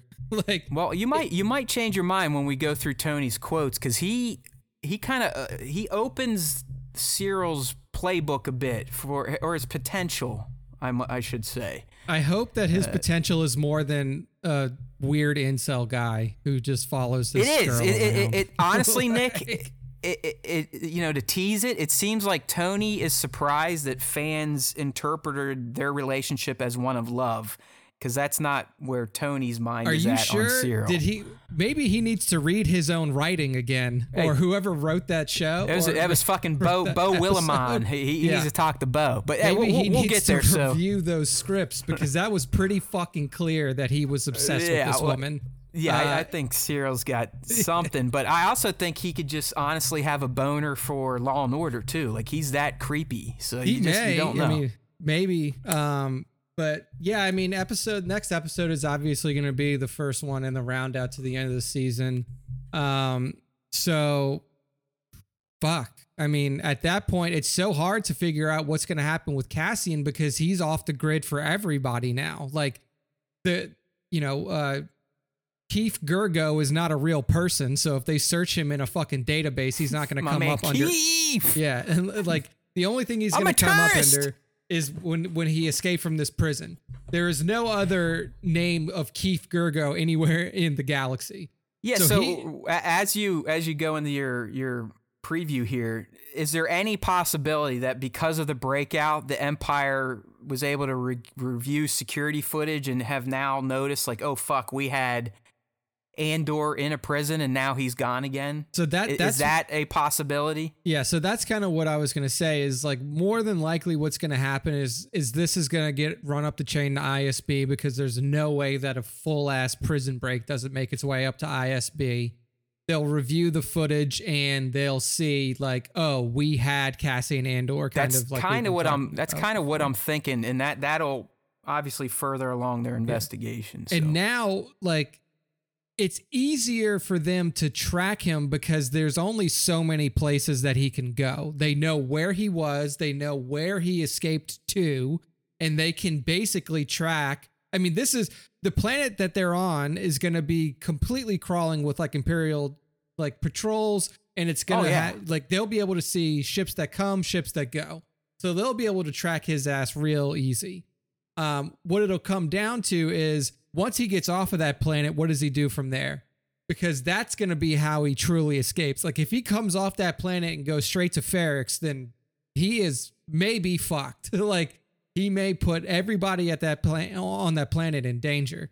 But yeah, it's going to be like, to me, the next episode is going to be about what does he do post escape? Can he skirt away from the Empire again? Obviously, we assume that he can because we know that he's in Rogue One as an Imperial or as a Rebel spy. After that, I feel like we're going to touch on some more of the Mon Mothma storyline with this Davo character and see how things progress there. That's going to be interesting because I don't even think she's going to mention this whole, marriage thing to Lyta, because I think that she's going to do everything in her power to ensure that doesn't happen. And then I think the Vice is going to close on Luthen or start to close on Luthen. If he makes it to season 2, I will be very surprised. He is. And Cyril, I don't really give a fuck about. Yeah, I mean, I'm not dropping spoilers or anything, but I'm pretty sure when we talk about this Tony interview next, that Tony pretty much kicks that door open that Luthen is back, but yes, his time is short and he knows it. Yeah. All right, so here's my take. I kind of spit to you. I do think the Empire and vis-a-vis Clay and Luthen and Vel and Cinta will all learn that Cassian was on Narkina 5 somehow. Oh, yeah. But I also think that Luthen is going to be the one that goes and rescues him. And it could possibly be under the guise of rescue so he can take him out there.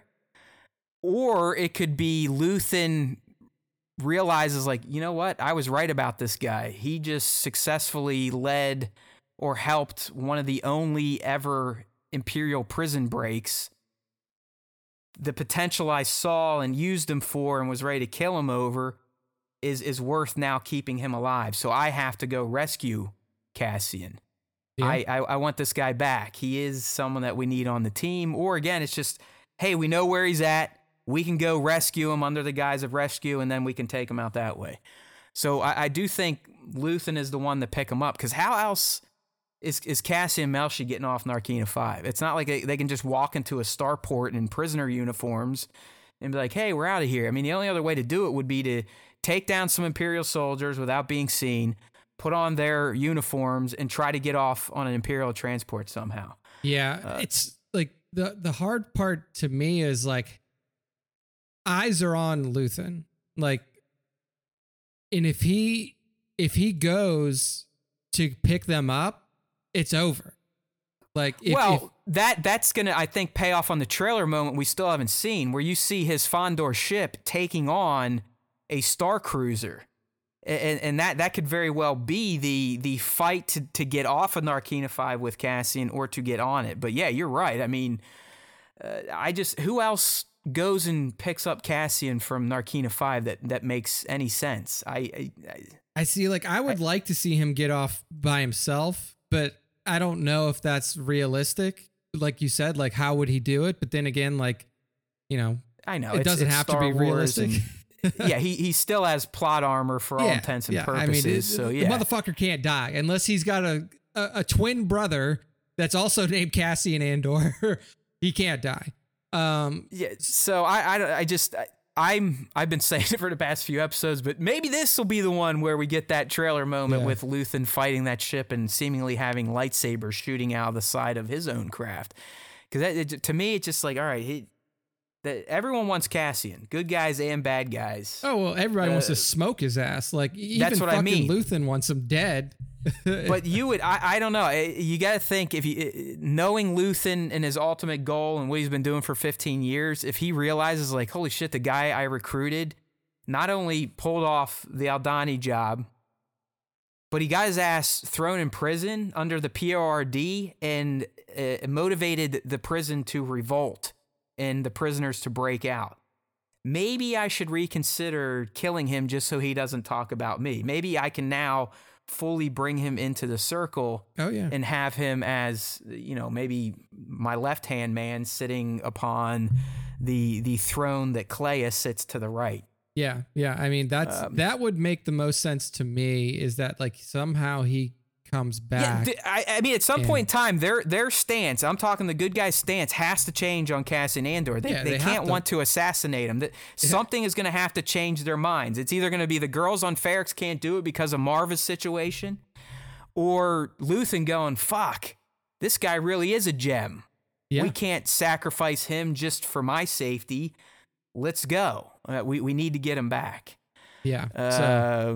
So I think we get parts of those plans. I do think Syril shows up, and there's a good chance he could be on Ferrix on his own. Like, I really think he is probably lone wolfing at this point in time after being turned down by his lady love, or who he wishes loved him. Yeah. If he comes back, I really do hope it is in a solo capacity, and he, like, fucking grows a set of nuts and decides to do something on his own.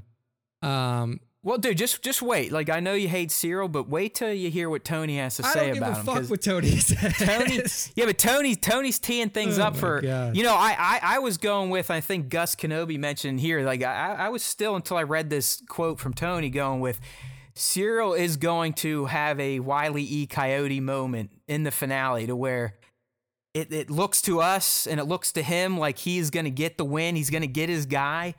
But ultimately, he's going to fuck up at the last moment, which is going to cause a fuck up for everyone trying to capture Cassian Andor. Miro, the Empire, you name it. He's going to screw everything up spectacularly. Oh, yeah. But after reading this interview from Tony, it's like, maybe this guy, the way Tony's talking about, he seems like he has a mind that could be reshaped. So I'm starting to think that Syril, in the end, may go Rebel Alliance. How's that for a tease? We'll get there soon. And can somebody just throw this motherfucker out of an airlock so we can move on from Syril? Because Syril honestly, for life. What if he becomes like the hero of season 2, and he's the reason Cassian makes it to Kafrene in Rogue One? Nick, come on! Don't give up on Karn yet. Not in season 2. I just don't like the character. I didn't like the character from when he was introduced. I didn't like the character as he has progressed through the show. How dare you? I don't know. Maybe he gets better, but, like, I don't care if Syril gets fucking chopped up into little bits, and like, just make him interesting in some way. He's just uninteresting. No love for Syril here. But they have to check in on Syril. I think at this point we get back to, I think Miro heads back to Ferrix. It seems like her trap is getting ready to be sprung. You know, she's left Marva alone. She's destroyed Bix's mind. And we know from the trailer that she still needs to be on Ferrix with that platoon of death troopers. I don't think that's episode 11, though. I think she gets herself there after learning about, hey, Cassian was in a prison, he got out, where's he going to go next? Well, probably to come check on his dying mother. Because I know, Nick, you're like, why the fuck would he go back to Ferrix? But you got to think now, the time he spent in the prison, I believe, finally showed Cassian the reality that he lives in, that there is no escape anymore. There is no hiding. There is no running and just having a lot of money and always trying to be one step ahead of the Empire.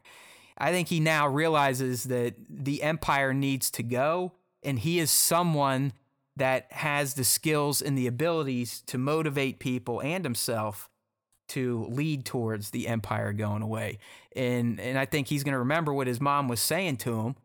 And maybe he'll learn from Vel or Cinta or Luthen that she's not doing well and she's dying and that Miro's fucking her up and everything's fucked up on Ferrix. And I think he's going to feel an overwhelming sense of guilt. Like, I got to go back and rescue these people who covered for me and are suffering for me, because I now know that being a rebel is my destiny, and that's what a rebel would do. Yeah, it'll be interesting to see how that all plays out. I think that's why if Cassian does go back to Ferrix, which is, it seems like it's going to happen, that's going to be the big shebang in episode 12. It's going to be this feeling like my mom was right. I've learned my lesson. I do need to be a rebel. Get his mother killed, which is why he's so pissy in fucking Rogue One. There you go. So, all right. So we'll see what happens. But I think this is the first time all season that I am very eager to see what happens next. Like because we know the end is nigh.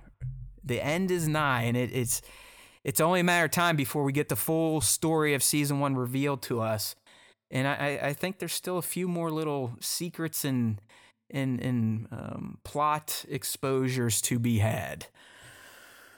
All right, so I've been teasing this one. Hopefully it doesn't fall on its face. But last week, Tony, and love him or hate him, you got to love his candor in interviews. I mean, the guy is no bullshit. I mean, he's one guy, unlike any of these other Star Wars creators, where you can tell they've been prepped, or they just talk out of their butts, or they just reuse sound bites in interviews.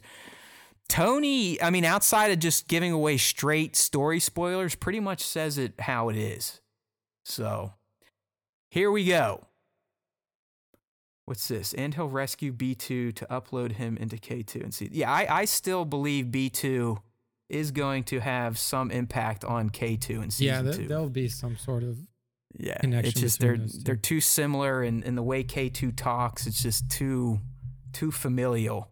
Yeah. Just for like, hey, I found the droid and programmed them, and now we're best buddies.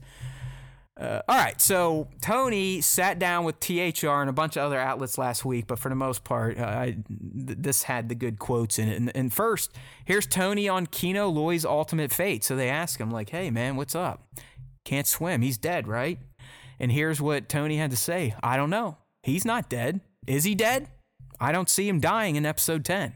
He dies in episode 7, a.k.a. The Last Jedi. Everybody knows. Well, 8. Everyone's favorite episode is 8 is great. Episode 8. But I mean, to not be complete jerk-offs, he is technically correct. I mean, it's an unwritten rule in film and TV that if you do not see a character die on screen, as in die in the ground, or either body mutilated, head chopped off, they're technically not gone. So like, he didn't even jump. Like, he is definitely alive. Like, he stayed on the station. So I don't know how he could die. Nick, do you think there's a potential for 1 or 2 more Kino scenes? Could you see him being interrogated after being caught by the Empire, or do you think he just committed suicide because he knew, like, he's screwed anyways? Oh yeah. I mean, I don't think he's gonna kill himself. I don't think that he has it in him, because if he was gonna kill himself, he would have just fucking jumped off the thing and drowned. Yeah, right. I think that we may see another scene of him, like people showing up to the facility and then being captured. Who are you with? And he's like, Keith. And they're like, no, it's Cassian Andor. He's like, he's fucking Keith Gergo, bitch, and stuff like that. One of the, like a very contentious interrogation where ultimately he gets killed in the end. But I could see a scene like that popping up.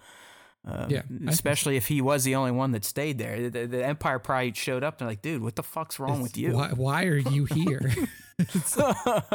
Oh, someone asked earlier in the live stream chat, why was Kino in prison? And I don't know if it was from this interview or I read it somewhere else, but apparently, it was from Andy himself. It might have been a tweet or an interview Andy Serkis was in, and he was like, listen, to me, Kino was like a union boss that got in trouble by trying to do too much for his workers, and that's why the Empire threw him in prison. So that's what Andy used to create that character, if anything else. Okay. I mean, yeah, I can see that because that would give him the leadership style that he has and the ability to manage different, groups of people and stuff. So, I mean, that kind of makes sense. Yeah. What if Kino ends up being interrogated by the Borgali,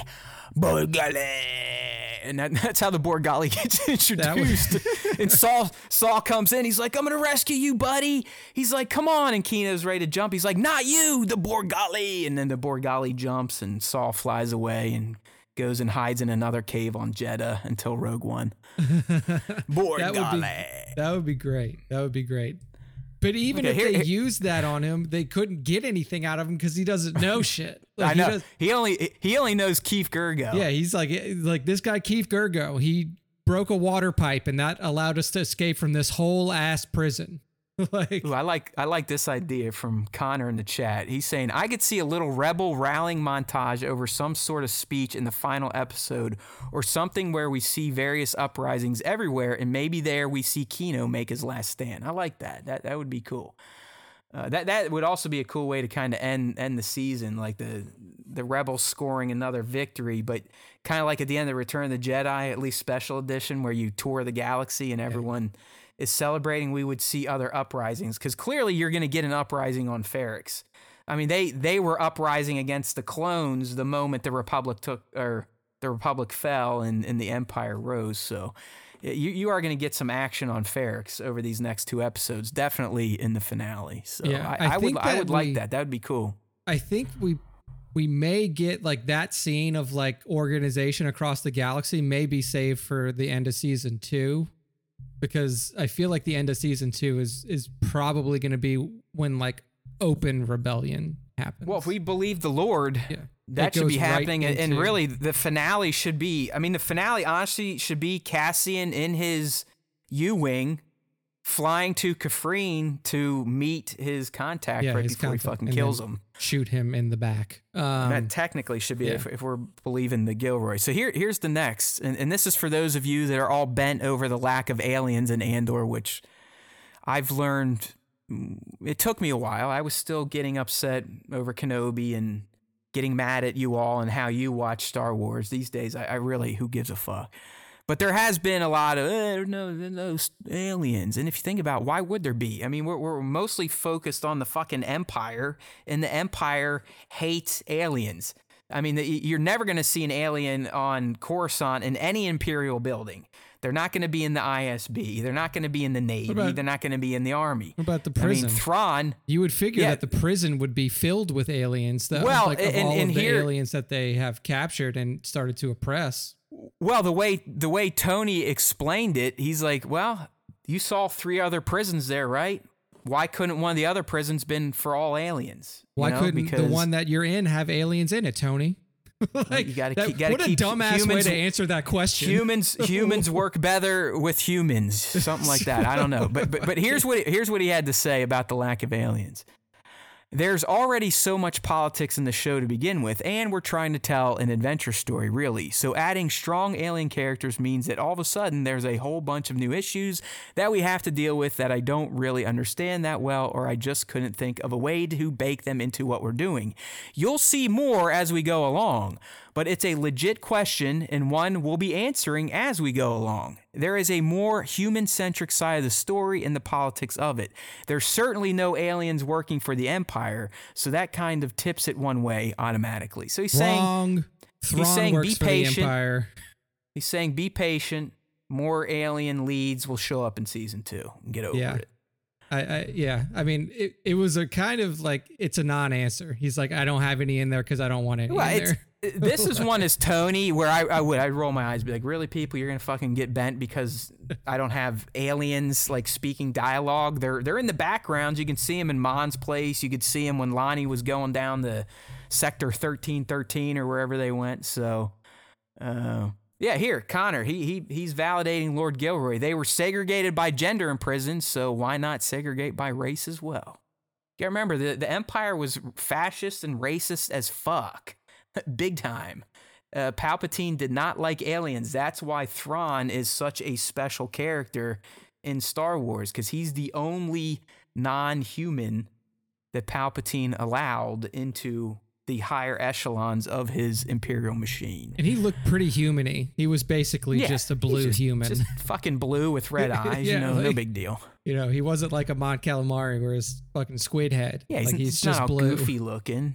I mean, does Thrawn's race, the Chiss, do they have like multiple wieners or something, or are they just they're just We never blue? got into too deep of an anatomical discussion in the books, but Thrawn's like, oh, my 2 dicks Yeah, are it's so like, big. my 5th ball is really annoying me right now. I'm Grand Admiral Thrawn. I have 2 dicks and 5 balls. Hear me roar. It's canon now, people. Make sure you go tell everybody after you listen to this show. It is canon. So The Chiss are well equipped, and we're not even going to get into what the females have with their plumbing. You know what I mean? Oh no. It's too- But yeah, I mean, I All don't right. give a shit if there's fucking aliens or not. Yeah, me neither. But it's just like, that, don't say like, don't give some bullshit answer. Just say like, oh, I didn't write any aliens in speaking parts. Yeah, like, he's like, hey, fuck you. We're mainly dealing with the Empire in season 1. Go eat shit, is what he was saying. He took the get out of jail free card there. Okay, so here is Tony talking. He actually, like us, was surprised to find Easter eggs in his own show. And the interviewer kind of asked him about the jargon and references in the script. And he's like, no, but we have Pablo Hidalgo. He's sort of the Curia of the Vatican up there at Lucasfilm. Like I said, always passive aggressive when he's talking about Pablo and Lucasfilm and the story group.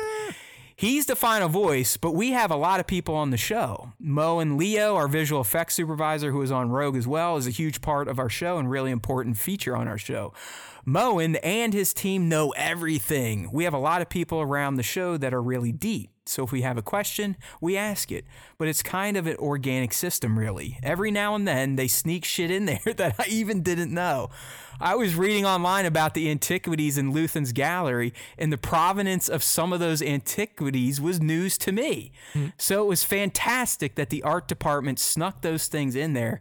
But by and large, it's a collaborative, organic rolling process. Yeah, I mean, I like that. I like that. figured I that mean, he didn't say like, hey, make sure to put some cool shit in the background. No, what I like, Nick, is that he's having fun with it. Like, Yeah. I think it's cool that the showrunner of a show was surprised by his own show. That to me just seems kind of cool. It's like, all right, that does speak of a well-oiled machine. Yeah. It does speak of a collaborative type of cast and crew that he has. So It would also I- not surprise me if like the other shows were kind of worked in a similar way to where you had like, you had like Deborah or you had, Robert Rodriguez or whoever's like running the show, like focused on like the important shit.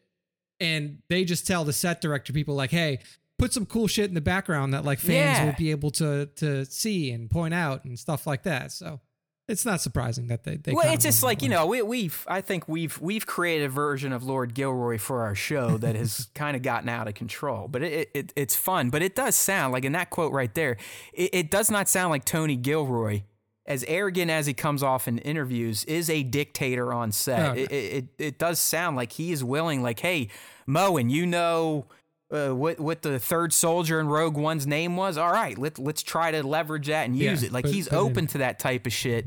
He's just not going to be the one to do learn it and do it. Yeah. Which, hey, great. It's worked out pretty well so far. Yeah. All right. So Other here's potential spin-offs. yeah, Rogue One spin-offs and their potential. So he was asked, "Hey Tony, what other characters would have made sense for a prequel?" And he's like, "I guess the Jyn Erso show would be pretty fascinating too." My attitude is you could do anybody. I mean, the Bodhi Rook domestic drama, everything can be interesting if you get into it. If you dig down, it's all interesting. Whose life isn't really? Cassian's life is just a little bit juicier because he's going to end up on that beach and he's going to give it all away consciously. See, I think that the best character for a spinoff, another spinoff from Rogue One, is Galen. And it's not even close. Like, Galen... Okay. Honestly, Nick, I thought you were going to go Baze and Chirrut. Baze and Chirrut would be kind of because interesting. that's where you get more into the traditional mystical Star Wars that you were saying, you kind of, or a lot of fans are kind of missing in Andor. I feel like with Baze and Chirrut, though, I'm not sure what their duties were because they were like Guardians of the Wills and they worked for that specific temple. So I don't know if I guess you could write them to do anything that you want them to do. But I don't know if they would have like adventures where they would have to like leave the planet often because they were like at that specific temple. I do like the Galen call. My head wasn't even remotely going there, but that would be a very interesting take because he kind of does a 180 where he starts working for the Empire, quits, and then but then has to go back after starting a family So that's why that would work. Yeah, that's kind of my angle at it is like you get both sides of the Imperial coin. You get the side where you choose to work for them, and then you get the side where you're forced to work for them, all in one person. And you tell that story. I mean, it happens over multiple years, obviously, because he gets out, has a kid, and then we see in the beginning of Rogue One when he gets, essentially with the Galen in. stuff too, you could really fold in Krennic and see how they were friends and where things went bad. You would get all kind of the behind the scenes politics and technical and science aspects of the Death Star. Stuff about the Death Star. Yeah, I mean, that to me that would be if we're just purely looking at like characters that we know would have an interesting arc, not that you could write an interesting arc for. Yeah. Galen would probably be top. No, you're right. Like Bat just came in. Krennic would be cool too, but no, I think Galen and Krennic it would be almost like their series together for sure. Yeah. But then I think Jyn would be next because she has an interesting story to follow because there's a huge gap in between her getting picked up by Saw Gerrera as a kid and her being in that prison as an adult. So why was she in prison? What sort of rebellious shit was she doing? Where did she learn her skills? How much did she learn from Uncle Saul? That type of stuff. Plus, you would get more Saul backstory. So there you go. Kevin's saying, what if they just called the show Stardust and it was a full look at the main players? Hey, man, I'd be down for it. Why not? I like that. Stardust. Ziggy Stardust. How about we call it that? Just have a fucking David Bowie character recreated there somewhere. No, I mean, like that's a good call. I mean, I would watch a show called Stardust. That could be the theme song. All right, Tony on bringing in a real Star Wars nerd for season 2. So he didn't have any in season 1, but we talked, I think a week or two ago, that Tom Bissell is joining the writers, and apparently he is a Star Wars nerd. So here's what Tony had to say. Yeah. We did the same thing that we did last time. We just did a slightly longer version. I think we did 7 days in the writer's room, and we brought in another writer as well. He's talking about prepping for season 2. Yeah. We brought in a guy named Tom Bissell, who's a really strong writer and has a really interesting resume. Mosquito Coast, author of The Disaster Artist. He also has a very powerful interest in Star Wars, and he's almost a nerd Star Wars fan. Oh no, a nerd Star Wars fan. You gotta understand, everybody hates those people. This right? this is rough for Lord Tony. Like it's almost like he's saying, like, listen, guys, I'm taking one on the chin for you bastards. I brought in one of you Star Wars nerds to work with the great Tony Gilroy. and a lot of it is canonical. So it was really helpful to have a stronger canonical voice in the room. So what he's saying is season 2, for you people that have not liked season 1, season 2 is probably going to speak to you a little bit more because it is going to get a little more into the legacy characters and the existing canon that surrounds Rogue One and beyond. And he's got an expert now. He's got one of us on the team, which means we're probably, when I'm breaking down season 2, more than likely in 24 or beyond, the Easter eggs and references are going to be on par probably with the Mandoverse. So, Yes, yay! Thanks, Tom. You fucking Star Wars nerd. Oh man. And here's the one I've been teasing for Nick. And I know Nick, we're not going to change his mind, but just listen to Lord Gilroy. And I want all of you to kind of speculate. All right, well, what does that mean? What could that mean for Cyril's potential and future? All right, so Tony was asked about Cyril possibly being in love with Dedra and if he's a fascist. And I think he had an interesting reply because we all just went right there. Yes, he's a fascist. Yes, he's a creep. Yes, he's in love, yada, yada, yada. So here he goes. Well, I don't know if he's confessed love to her yet or if he will, but he's not a fascist. He's unformed, really. He obviously likes rules. He likes order. We see the chaotically emotional landscape that he has been brought up in, meaning his mom, and the simplicity of things being the way they are supposed to be and people doing their jobs is what keeps him sane. Fighting chaos is what keeps him sane, and that energy and that motivation is ideologically up for grabs. See? I don't think Dedra's ideology is up for grabs. I obviously don't think the ISB's is either, but there's something unformed about Cyril. It's just as easy to see him going in a number of directions. So his issues are much more personal at this point. They're more behavioral and psychological than they are ideological. So that's, what do you think, man? I mean, he's given Cyril a lifeline, I believe, here. And he is telling us that there's more potential to this Luddite than you may think. Like he has that type of brain where if the right person gets in front of him, he can change his way of thinking. Yeah, that's at least how I'm taking Joe it. Rogan.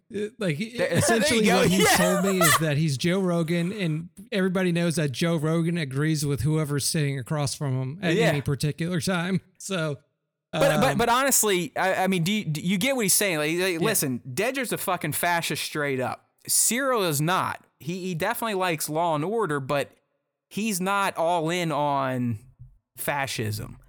And it sounds like he could be. I don't think he gives a fuck about fascism or ism or whatever. He just wants to get in front of Cassian Andor for some reason. Yeah, it's like Tony's saying, it's all personal for Cyril. Like he wants to clear his name, and that's pretty much as far as he's thinking. But I don't know. I think this quote does open up the potential for Cyril to have redemption almost. I can to where see that. He may realize like, yo, Dedra and the ISB, while I'm all about law and order and not having chaos, I can't get down with the way they choose to enact it. Yeah, you know what I mean? I don't know. I mean, we'll have to see how his storyline progresses. I don't know if he could ever be fully bought into the rebellion because the rebellion is built on crime, chaos and going against the order. And he is, if anything, he is a person of order. Like, so much so that he was filing reports about Cassian Andor at his job. Like, that is how much of an order freak he is. Like, he can't go do shit on his own. He's like, the right way to do it is to put in an order, like put in a fucking request through my terminal, and they'll get it. Like I don't know if he could ever fully assimilate into the rebellion because he is too much about order. It doesn't have to be fascist order, but he structure going about things in a very clean cut and straightforward way. I don't know if he has the ability to like assimilate into a rebellion where it's like, okay, your job right now is to go kill this guy and steal all of his money so we can fund our next mission against the Empire, or help in that way. Tony kind of saying like, listen, his ideologies, whatever the fuck that word is, are open. Like he, unlike you and I'm pretty sure we know who we are where we fall, what we believe in. He's saying Serial, outside of just general beliefs, doesn't really have that. He is unformed, as Tony says. And I don't know, when someone's ideology is up for grabs, in my mind, it's going to get grabbed by the forces of evil or the forces of good. Yeah. I don't know. I have a feeling that he's going to have a turn, and it may be to the detriment of his own life. But I know I've been saying, hey, he's going to do something stupid, like, trip over a grenade and blow up Miro, and that's how Cassian and them get away. But now I'm almost thinking he may, at the last moment, when he is finally going to give himself some closure and redeem himself in his own eyes, make the decision like, you know what? The right thing to do is going to be to save this man and what his people are trying to do in the galaxy now. I don't know. Maybe, yeah. This opens Serial up a lot for me, at least, and where his journey could go now. Because I, like a lot of you and Nick was like, this guy is marching towards doom. He's going to fuck himself over. That's just the type of character he is. But now, shitty life, shitty home life. His mom berated him. He's a little mental. But the fact that his ideology can be, I don't want to say bought, but can be influenced to actually form one for him, it could go either way. So we'll see. And I mean, like, for characters like that, it's whoever gets to him first. Like, it's basically like, who's going to get to him first? Is it going to be the bad guys or is it going to be the good guys? And then that's because what's going to turn him off of Miro is if he sees that she knows something and has Cassian, and she doesn't act on it because she's trying to get a bigger fit. And he's gonna be like, hey, you can't do that. Like, Law and Order. Like, and then he might go do something stupid. I don't know. I just, Serial Karn is going to have an impact on Andor's journey moving forward. Yeah. I mean, definitely. Plain and simple. He wouldn't have been in the, like, they of wouldn't course, have I know. given That him was like a dumb bit statement. role just to, I know. like, it was go. a very no shit Sherlock statement. But sometimes when you talk for many hours about Star Wars, dumb shit comes out of my mouth. But yes, I know that's obvious. Yeah. I think Serial may have a water cooler moment by the time this season's over. How's that? Okay. Yeah, that would be interesting. Better? I think that there will be a big event that happens with him for sure. Okay. All right. And I hope he gets waxed because I just don't like the character. Nick thinks about Serial the way I think about Tim with two M's from the first 3 episodes. I still hate Tim with two M's, and clearly Nick has a Serial Karn dartboard behind him off camera. Serial is a spineless fuck who thinks that he's the hero of a story, and really he's the nothing in a story.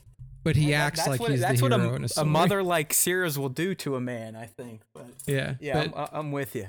He's just hey. If anything else, I think you have to give Kyle Soller credit because the amount of vitriol you have for the character shows that dude has done a pretty damn good job bringing him to life. Because you fucking hate him. I love it. I mean, he's done a very good job of acting this character. If if Adrian's listening at Action Figure Snaps, first.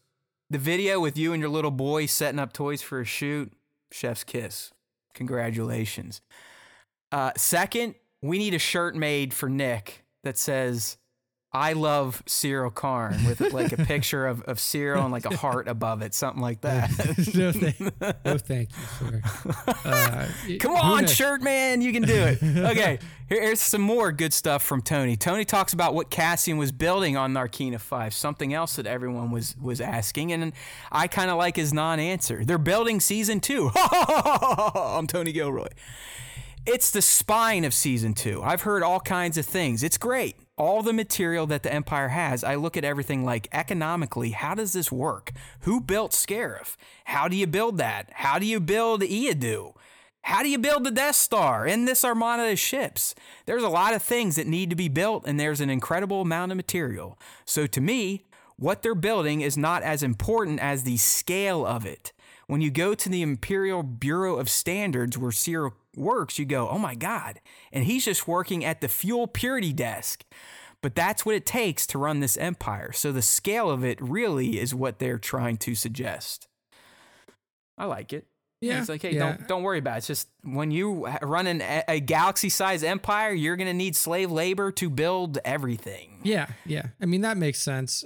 Like, and I don't think it would have made a difference either way. Like, what if they were building Death Star parts? No, what if they were building Nick, it's just, it's like for dorks like us, it's just that the through line, like, oh, hey, Cassian actually had a hand in the Death Star that blew up a planet. He was building exhaust ports, and he made it 2 meters wide. There you go. That's the reason Galen, he wrote a note, he etched it on here.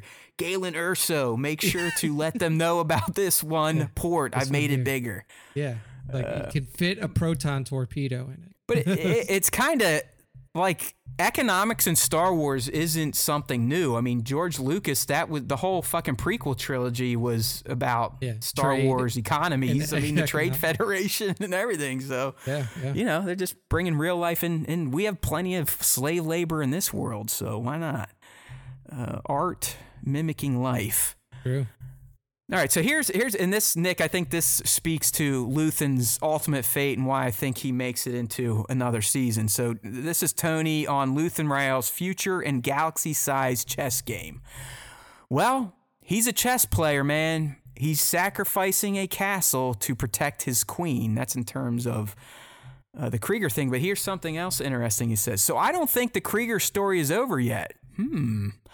Luthen is in a very tough spot, and his position over the next 5 years is only going to get more complicated because how do you build this network? Earlier on, he says that he's been building it for 10 or 12 years, but all of a sudden, with Aldhani, they're going loud. All of a sudden, they're going to expose themselves. In a classic political sense, he's an accelerationist. He believes in the fact that you have to make it hurt really bad in order to bring people to change. Once you make that announcement via the Aldhani heist in episode 6, once you do that, you're no longer in charge of the thing that you put out there. So how do you juggle your paranoia? How do you maintain your secrecy? How do you go big and stay small and tight? How do you expand while expansion makes you more vulnerable? Those are going to be issues. You're seeing the beginning of those issues in episode 10 and in this tranche. That's also one of the major food groups that we'll be dealing with in the second season. So right there, he's confirming Luthen makes it into season 2. It's insane that he's going to live for 5 more years. If he says that right, and his position over the next 5 years is going to get more complicated, that's absolutely crazy that he lives for that long. 4.5 years, because technically at this point, I think season 1 has eaten up at least a half of year, and the Andor series only supposed to cover a total of 5 years. So I think Tony was off a little bit. So but still, like 4.5 years for him to live that long after this. Well, I think that's why this quote is so eye-opening, because he's pretty much saying, like, listen, Luthen has brought this upon himself now, and now we're going to get to see how he reacts and deals with it. And I think he's pretty much saying it's going to be unavoidable. Like you can't start open rebellion against the galaxy on a galaxy-sized level without paying the ultimate price. But it sounds like season 2 is going to really, and if you were thrown off, this is Tony's jargon, but he talks about narratives as food groups. I'm not fucking around. Like he says this a lot. So one of the main narratives of season 2 is going to be Luthen's ordeal and how his life is seemingly going to change year to year, and how he is going to stay in front of the Empire as long as he can before they ultimately take him out, which we know he's got to be gone. I'm guessing, Nick, in season 2, he's gone. The first block of 3 is a year. Second block, I would say within the third block of 3 is when he dies. So like year 3 into season 2. So like towards the end of the show. Or, I mean, if they get into the last block, like he's got to die episode 1. I don't know how I guess you could keep Luthen alive all the way to the end, and that's what, pushes Cassian off to start the mission. But by then, Cassian's fully ingrained. He's got rank and everything, so who the fuck knows? But Luthen definitely making out of season 2, if anyone's been questioning that. Seems like it. So, I mean, it's definitely an interesting move, because I thought that they would have transitioned either like left a power vacuum within the rebellion for a little while until like Mon Mothma like was like actually came in and filled that void. But they're gonna bring him through. So that's very interesting. Yeah, and they'll probably have to get tricky because season 2 is definitely going to start butting up with Star Wars Rebels. Yeah. And maybe that's why Bissell's in, and maybe that's why it's going to be more canon-based in season 2, because they're going to have to watch out for that because, Rebels featured some Saw episodes, Rebels featured some Mon episodes. There is no Luthen, so is he gone earlier than we think? I don't know. But at some point in time, Mon is going to have to take the mantle, and she makes that proclamation via Rebels that, hey, this shit can't stand anymore. I'm out of the Senate. We're the Rebel Alliance. You better check yourself before you wreck yourself. Yeah. So, it's very interesting. I definitely, like, at the beginning of this, I was definitely on the side of like Luthen probably won't make it too far, but probably makes it all the way to the end. I'm happy though, because I think Stellan has been a treat to watch. Him and Andy, and I'm not as hard on Diego as Nick was. I think really, I mean, we're getting some of the finest Star Wars performances ever. Yeah, no, I agree. I can't think of other performances that rival what we're seeing in Andor. I just can't. They don't exist really. Yeah, I mean, I think that you had some really strong performances in Mando season 1. The problem with Mando is that your main character is always behind a fucking helmet. Right. So like, exactly, he's not like, and he's not even acting. Like, like Pedro's not acting. Like Pedro's reading shit. Like he is so rarely in the suit. No, and you're right. And I think that's why that moment where he does take his helmet off in episode 8 when he says goodbye to Grogu hits so hard, because now you're actually seeing the pro act and not a stunt double. Not that stunt people aren't professionals, but they're not fucking actors. Yeah. And I mean, like there is something to say about like having the body of the person and the voice of the person in the same package, like, yeah, because there's only so much that you can do, and like very good stunt people are behind the masks of Rogue One, or not Rogue One, of the Mandalorian, and they do a fantastic job of portraying Din in his physical form.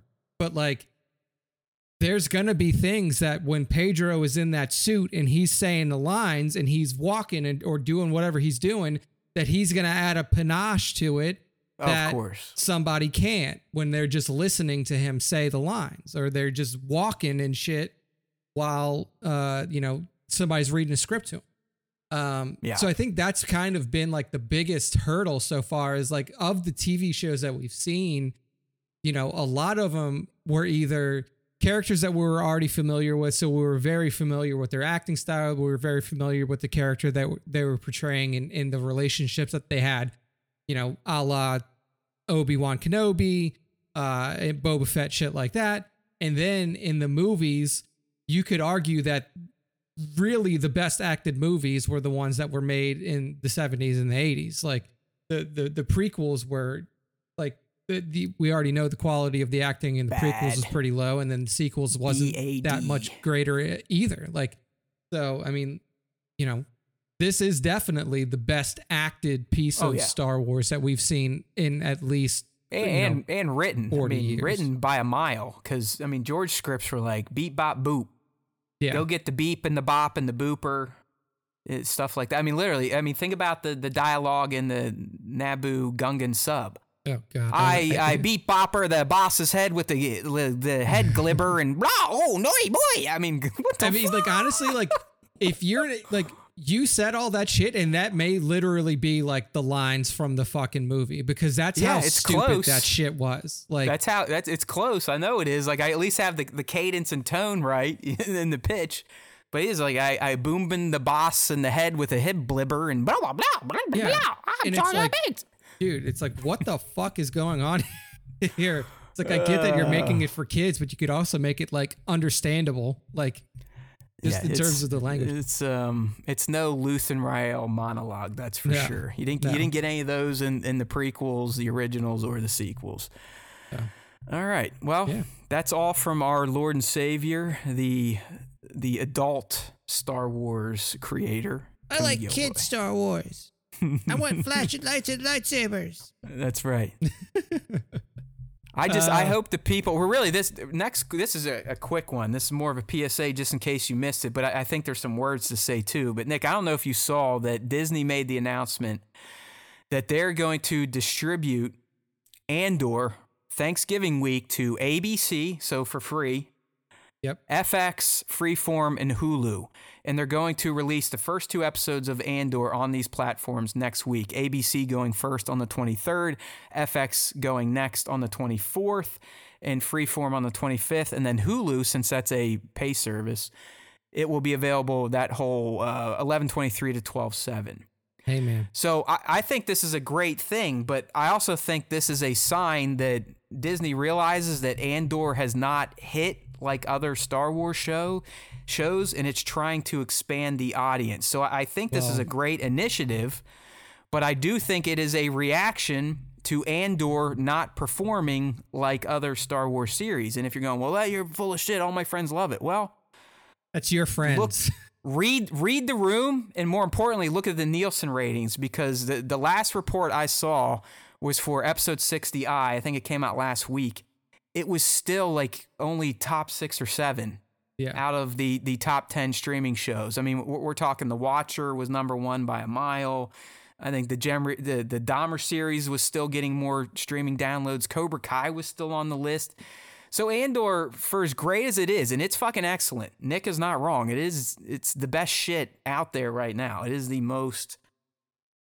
It's hit the most metrics for quality that I've seen in a Star Wars project. Great writing, great performance, great cinematography, a lot of practical sets and filming. It's all around excellence, but it has failed to really loop into the casual side of Star Wars fans and for some hardcore people. I mean, there's some of our kind that aren't loving Andor and fall asleep and think it's boring and too big of a slow burn. So that's why I think this is happening, right? Yeah. Well, also they missed their fucking their revenue projections in this last quarter. So yeah, I mean, that all leads from the show is not as popular and is not drawing in people as much as they wanted them to, which isn't a surprise. It's a show about a guy who dies literally in the next movie after this fucking series is over. No Force, no lightsabers, no Jedi. There's like, if you're a Star Wars fan, if you're a casual Star Wars fan, somebody tells you like, oh, they made a movie about Cassian Andor, you'd be like, who the fuck is that? Like, yeah. And hey, listen, there's a lot of talking. Yeah. And a lot of monologues and speeches, not a ton of action, but it's fucking great. And they're going to be like, it's a good, go fuck yourself, you pal. You can sell it's like, it's a good show. Like it's a really good show. You should watch it. But like a casual Star Wars fan who wants to watch a show about Obi-Wan Kenobi or wants to watch a show about Luke Skywalker or something like that, or Baby Yoda, like it's just not that. Like it's not going to appeal to those people. Yeah. So I don't understand just 1 and 2. If you're going to do this and try to convince people to pay to watch the rest, you might as well give them the opening block, because it is a true 3-episode arc. I think that's the reason that they're not giving them the third one, is like leave them hanging and then be like, oh, if you want to see what happens, you have to pay. I mean, sure, but they're still going to have to pay after 3, where you actually are left, okay, what's going to happen? Because episode 1 and 2, if you can go back and remember them, you're just sitting there like, okay, let's.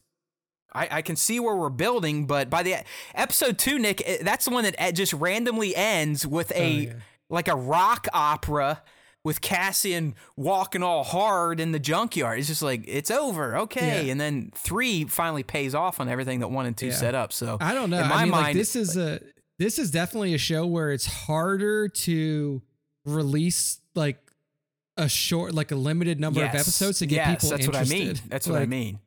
It's surprising that they didn't do the 3. Yeah, like even if you give them 3, I don't know. I just don't think that this show's for everybody. I think that's what it comes down to. I think that this show is like, as funny as it sounds for some, like for Tony, who thinks that he was making a show for non-Star Wars fans. If you're not a Star Wars fan, you're not going to give a fuck about this show. Like, because not only is it a Star Wars show, it's a Star Wars show about one of the most like one of the characters that's probably the most forgettable in all of the saga. Like this dude. Oh, bro, I'm not gonna lie. Like when they first announced this was gonna be a series, I went, Andor? They picked Cassian? Cassian Andor? So he's like getting a Disney Plus series? What? Yeah, I mean, like, and that's the thing though too, is like you've made a show that the creator is like, I want to appeal to more than just Star Wars fans, but you made a Star Wars show about one of the most obscure Star Wars characters in the fucking movies. Like, who's gonna watch that? That's not a Star Wars fan. Unless you're forced to watch it by a Star Wars fan, and then you start to like it. Why would you watch it? Like, yeah, he doesn't think of it. He definitely didn't think about that. Like, you catch, like, the reason that Kenobi was massive is because anybody who's ever seen Star Wars, doesn't matter if you're 75 Obi-Wan or you're 25, Kenobi knows who Obi-Wan Kenobi is. You have a very limited section of your audience that even knows who Cassian Andor is, and you name the show after him.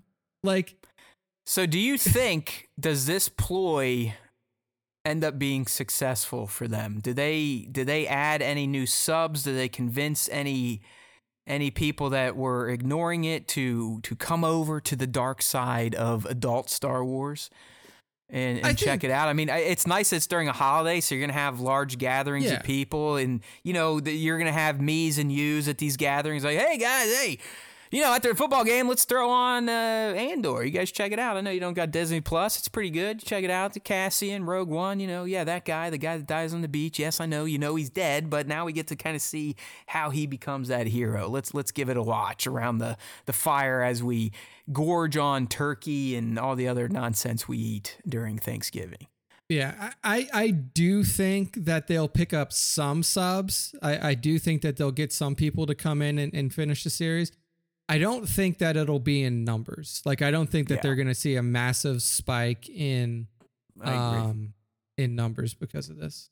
But this is a total, and I hate to say it, but it's a total desperation move to try and get more eyes on this series, because they believe in the product. It is great product. It's just, for some reason, it is not marketed well with both Star Wars fans and, for sure, casual fans. It's just people are not watching it. It falls in a zone where it's like, if you like Star Wars, if you like the Star Wars that you've seen since you were a kid, probably not going to like this show. Like, if that's your Star Wars and that's what you really enjoy, there's a good possibility that you're not going to like it, because it's not that. Right. And if you're a casual Star Wars fan who watches the movies, you're definitely not going to like it, because it's nothing like the movies. This really only appeals to hardcore Star Wars fans, because even if you're presenting this to like somebody who is completely unaffiliated with Star Wars, and you're like, this is a really good drama spy thriller, there's too much that you need to know to appreciate it. Like, yeah, to really appreciate it. I mean, I think like dummies could get the gist, but I think that's with episodes 1 through 3, not episodes 1 through 2. Episodes 1 through 2, they're gonna be going like, "You idiots are watching this shit!" Like, they're gonna be like, "What the fuck? Are we going anywhere? Like, does this shit fucking happen? What's this? Who's this Casa asshole on this Canary planet with these it's separatist logos who are Republican? What the fuck's going on here?" It's too, yeah, man. I mean, like, I don't even know how to say it, but it's too niche. Like. Yeah. Like, it's really hard because it's too niche. Yeah. I just don't get it.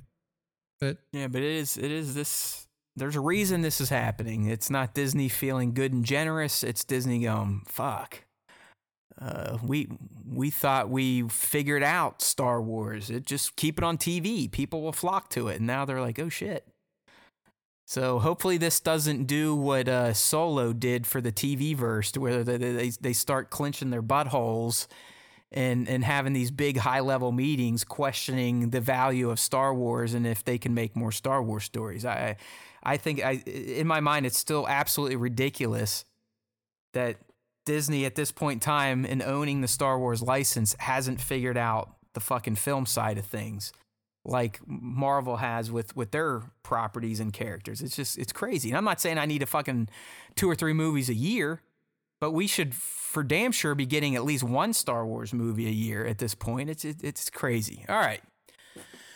So anyways, if any of you cheap asses out there, if you want to catch Andor next week, ABC, 11/23, 456.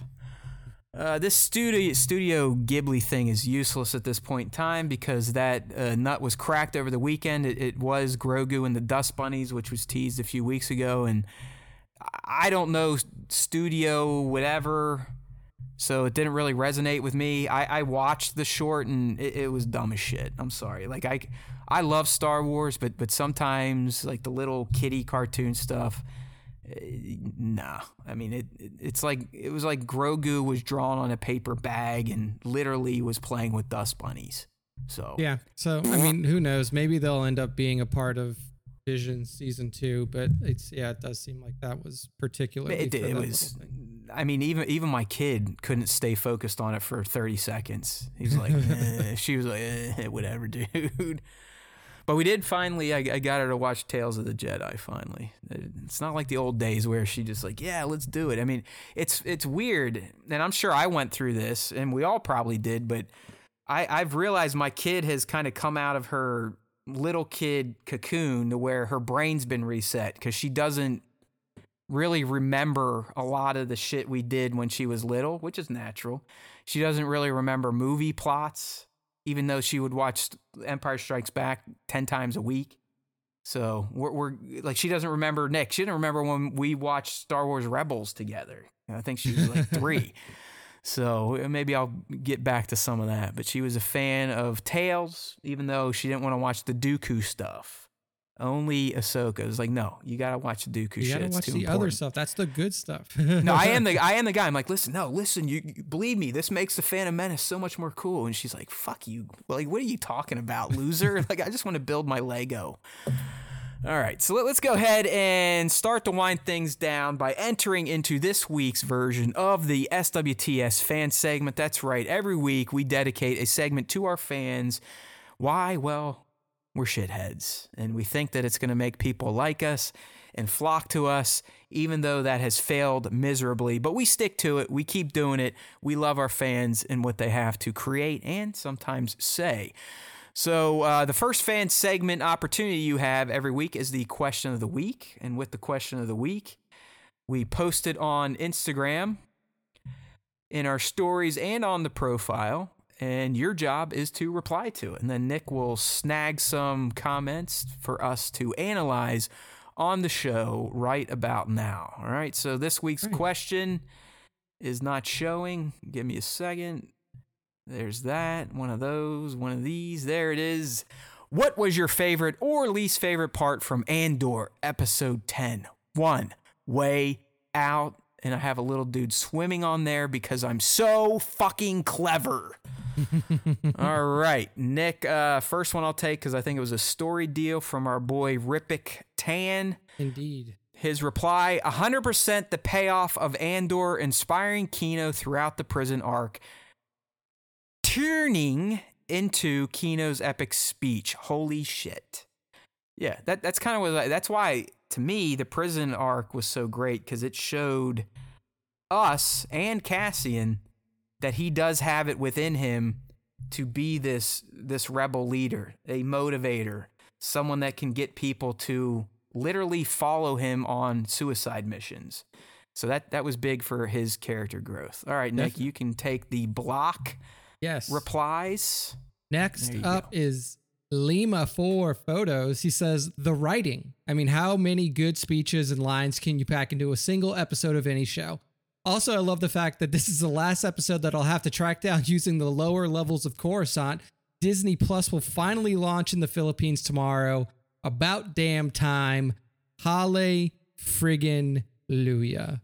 Yeah, strong writing. And I didn't even know. I can't believe that they hadn't launched Disney Plus in Philippines yet. That's crazy. But congratulations on getting your legitimate a lot of access. times we forget around the world they don't quite have the infrastructure and ability to do stuff. I don't know what the delay was. I don't know if it was legalese and contracts, but yeah, I mean, dude, there was a time where even the UK wasn't getting certain Disney Plus or HBO Max shows. It's weird how all that shit breaks out. Yeah. So good stuff there from Lima. Scout Trooper Yeti says, I can't swim with 2 crying faces. Telling you, Kino Lloyd lives.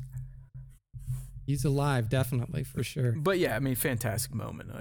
Good stuff tear up. there. I shed a tear for my 2797 man. Studios. He says, of course, everyone is going to say the monologues brilliantly written and superbly acted, but to me, the entire episode was on point. The tension just building and building. Loved it. Quality stuff. The best show on television people aren't watching. There you Yeah, go. I mean, they are definitely not watching it, which is why they're putting it out on all those other channels. True statements. And then Tones1138 says both monologues from Kino and Luthen, both exceptionally written and perfectly acted. Easily the best Star Wars dialogue in the entire franchise. There. Agreed, Sir you go. Tones, who must be on the back shift this week. Yeah, but I mean, it seems like the writing is the best part, which is like in a Star Wars show, and as many years as we've done this, we've never heard Sounds like an anybody oxymoron, say, right? Yeah, we've never heard Yeah. anybody say, "Man, the writing was real good." Good writing in Star Wars never really kind of went hand in hand, at least when it came to dialogue. Now, we know the writing formed the franchise, okay? I'm not saying that, but in terms of writing a scene, yeah, you're not going to get better than what we saw in episode 10. Yeah, strong stuff there. So, Okay. So thank you all for your response. You bet. And now for the final way to get involved in the SWTS fan segment, and that is through the top 5 Star Wars fan artist features of the week. The way this happens, if you have content that is Star Wars related on Instagram, make sure to tag Star Wars Time Show and use hashtag Star Wars Time Show. And then throughout the week, I will look at all of that tagged in hashtag content and I'll feature it on our page at Star Wars Time Show.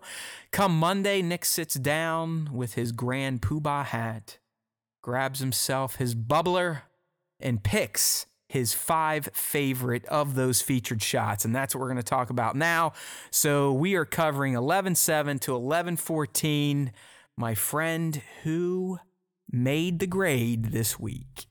This week's first member, or members, I should say, of the top 5, because this is our first crossover / multi user feature is. Oh, we had one last week, remember? I was like, shit, Nick's starting a trend now.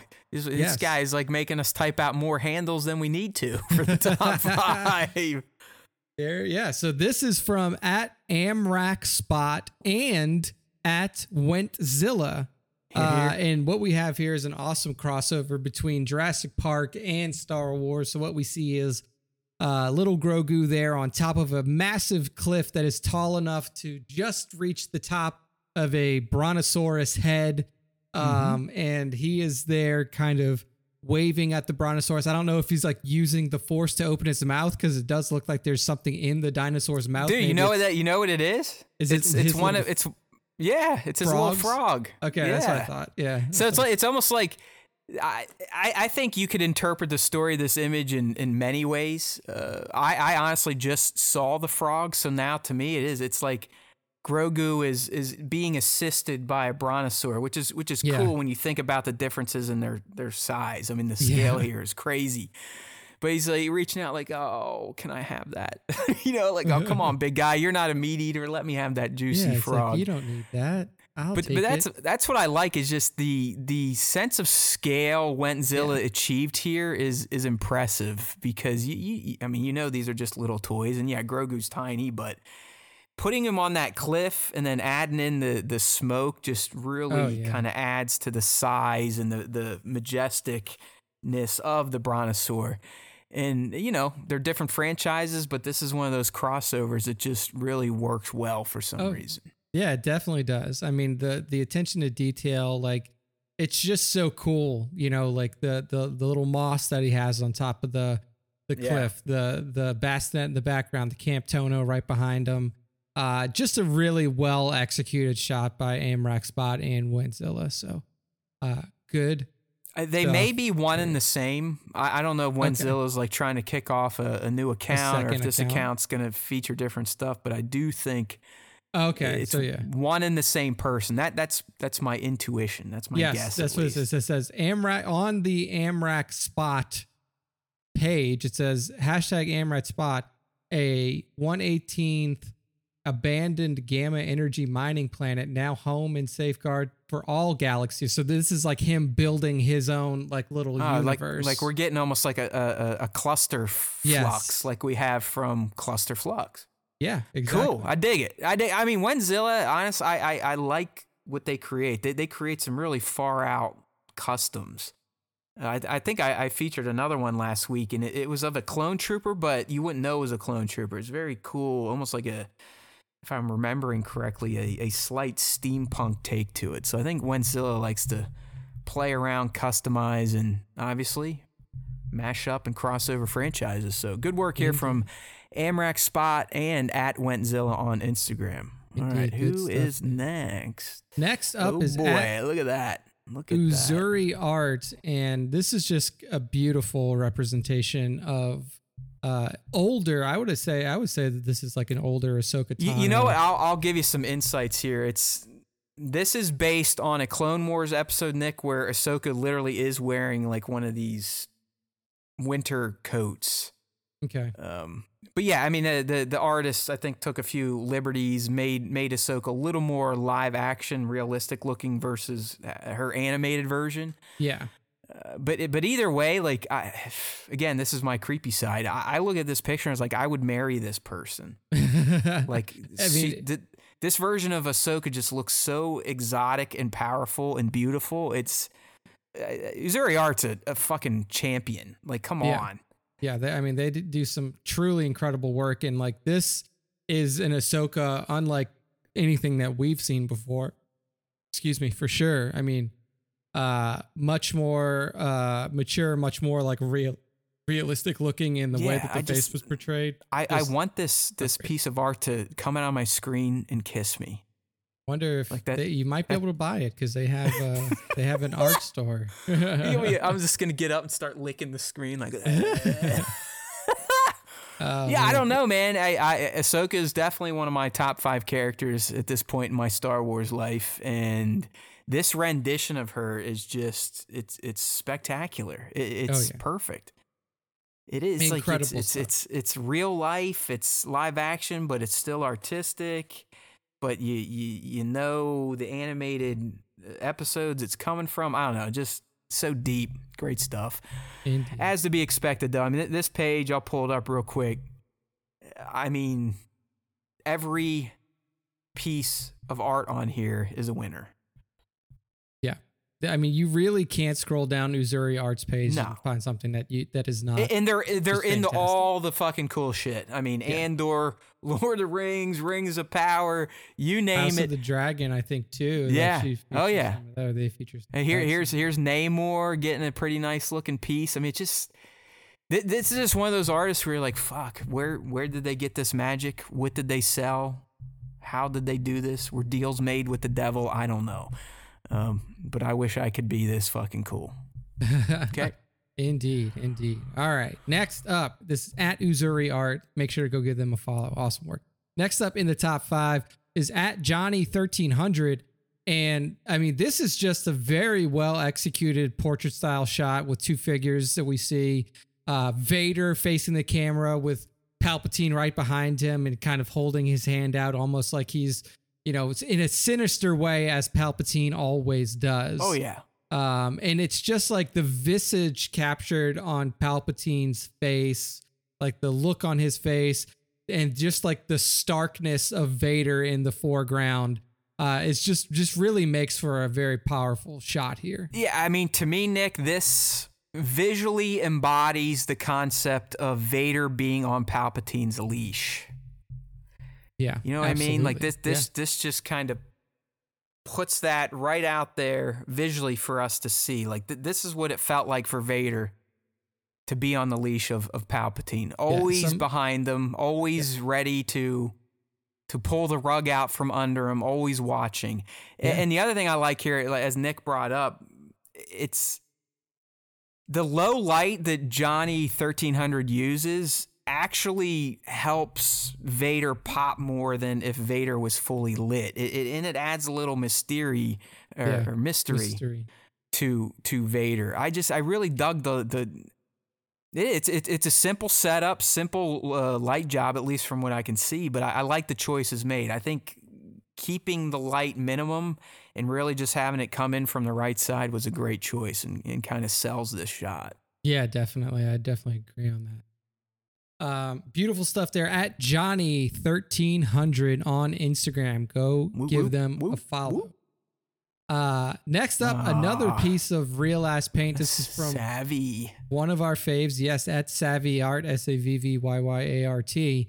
And it's a very emotional image that we see here. It is an image of Ahsoka mourning the death of Padme at her funeral. Unfortunately, it's the scene that we didn't actually get to see because Ahsoka was so couldn't be there. She was hidden. She had to keep away from the main procession and watch from a distance. And so this is almost like a what if Ahsoka could have properly mourned Padme type of image here.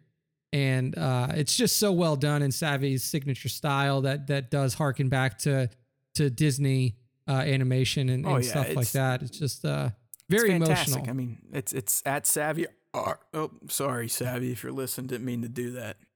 Sucked in a little too much air on your name. I mean, honestly, dude, I see her in her story. She's a very active Star Wars creator, very bubbly and positive. She's someone I honestly think would make for a great co-host on our show. It would be such a different dynamic. Counterbalance. Yes, exactly. To have someone as positive as her sitting here with my negative dark ass and, your kind of even Steven appeal. it would be like the trifecta. You got the nut, the even Steven, and then the super positive peppy person. Yeah. But I think or at least my language is a little too rough for her audience. I'll never forget the one time, I think the first time we top 5, she's like, hey, this shit's great, but don't watch if you're a little kid because the language is rough. It's like, oops, sorry. But no, she kicks ass. I mean, Savvy Art, in my opinion, should be working for Disney, drawing shit. Yeah. Oh, yeah. I mean, come on. Super talented artist and really is able to bring to life characters with images like this in a beautiful way. So, but yeah, hey, Savvy, if you're listening and you got free time on Tuesdays, let us know. yeah. Oh man, maybe we should have guessed. But yeah, that's right. Awesome stuff there for Savvy Art. And then the last one here for the top 5 is from at 97_parsec_photography. And it is the Republic Commando Bros. What is this? What are they called? Like, Delta Squadron?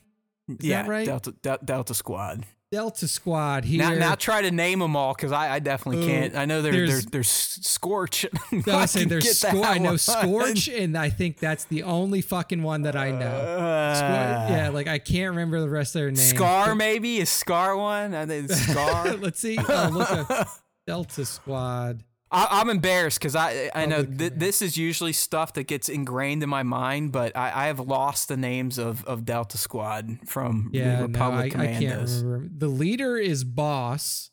Okay. And then you have Fixer, Sev, and Scorch. Okay, so definitely no Scar. No Scar. Boss, I think I mixed Fixer, Sev and Scorch together to make Scar. Scar, yeah. Right, why not? But what we see here is all the Republic Commando bros sitting in a heroic pose as they turn away from the explosion behind them. I don't know, man. It's so well posed. It's so well executed. The background gives you a lot of action to look forward to. And then, like I said, you have those heroic poses from the boys. Yeah, I mean, let's be real. Boss looks like a boss in this shot. I mean, he's standing there, he's got his gun up. But I believe these are all customs that 97 Parsecs picked up from possibly Black Series Customs. And that's why they look so great, because the Hasbro Republic Commando figures look like shit. I mean, they look like they never ate. They're all, super skinny bodies. They didn't have the bulkier armor that the Republic Commando should have. So these customs are gems. And then obviously, 97 Parsecs brings them to life with his excellent toy photography skills. One of the best for sure. And you are correct, Matt. These customs were from Black Series Customs on Instagram. Great. So if anybody at least I was able to retain some useless information in my head today to regurgitate. There you go. There you go. So if I remember who customized what these, figures on Instagram. Yay me. If you like these and you want to pick up your own, go check out Black Series Customs on Instagram. You might be UK boys, I believe. I think both of them are Black Series and 97. I think they're both across the pond. And I believe now 97 also shoots some Mythos Boba fine good products for sale too. So It sounds like Mythos sends him some gear. And the idea is like, hey, take pictures because you're great at this and promote my product. So nice little symbiotic relationship, like midichlorians in your system. Yeah, awesome stuff. At 97_parsecs_photography. That is the end of the top 5. That is the end of our show for this week. So Matt, take us home. Country road. Hey Nick, did you happen? I know you watch a little NFL. Yeah. Were you up in time to tune in for the Germany game to see just how awesome that those fans were? I did not. So like the only reason I caught the Steelers and Saints game is because it was on at a brewery that we were at, because I don't have cable. So like I only watch the shows that pop up or the games that pop up on like what is it, Amazon. So I catch the Thursday night games and then every now and then ESPN will be gracious and they'll put up a game on ESPN Plus. But that's a very rare occasion. Well, anyways, just real quick before I shut us down, I've never seen this at a football game, and kudos to people in Germany. But I would say for the last 2 or 3 minutes, they were singing fucking Bob Denver. They were singing Sweet Caroline. The whole stadium, dude. You could hear it through the broadcast. Like even the announcers, like, this is the craziest thing we've ever seen. I mean, Tom Brady was running plays, and you hear like, "Take me home, oh my God, country road." I was like, this is fucking cool. Like, how cool would this be to be here watching this? And it was probably 15 minutes after the game, they were still all in there just having a fucking party. Like, I've been to a European football game. I was over in London when the Steelers played in 2013. It's awesome. Like, these motherfuckers, it's a Super Bowl every Sunday because it's something special. So they roll out major tailgates. They really roll out the red carpet. So kudos to Germany. But that looked wild to have a whole stadium singing during a broadcast as play is going on. Like, they just didn't even fucking care. I mean, Brady's like, hey, whatever. I mean, I think Brady used it to his advantage. He was catching Seattle kind of fucking around listening. He's like, all right, go. And he just hike it and they're still singing. So whatever. Sorry. It's time to put this episode to bed. We just finished 239, my friends. That means next week we're on the 240. And no, we're not going to do anything special because that's who we are. We're the Star Wars Time Show. Every we don't believe in special. numbers, anniversaries, none of that bullshit. When we hit 250, some people will be like, oh, 250? You know what? We're just going to show up for work on a Wednesday. Because there's always time for Star Wars time, and we're here to talk about it. So if you do like the show, you're new here, and you want to get plugged into our other outlets, other networks, my advice is to head on over to StarWarsTime.net, where you can find all of our podcast platforms. We're on all the good ones. That's all that matters, so please subscribe. If you are a longtime listener, you still haven't subbed, shame on you. Stab yourself, poke your eye, do something to inflict some pain, and then go sub, rate, and review.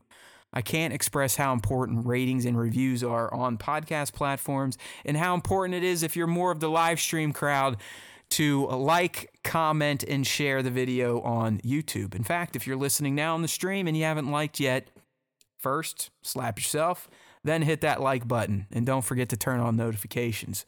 We do the streams every Tuesday, 2:30 p. East on the Tube. But that's not all. We also put some content up on StarWarsTime.net, so don't forget to check out our web presence. Sub up, rate up, review if you can, like if you can, drop those comments. We love you. We speak your names. All right, my friends, here we go. Andor finale, 11 and 12. I'll have the breakdowns out before 10 a.m. East on Wednesday, so fear not. You will get some insights from the crew that brings it to you live every Tuesday. Don't forget, we need you to recruit, become our Luthen Rael. Who is our fucking Luthen? We need our Axis. Get out there, spread the good word. Bring them on in and let them know if they listen to the Star Wars Time show.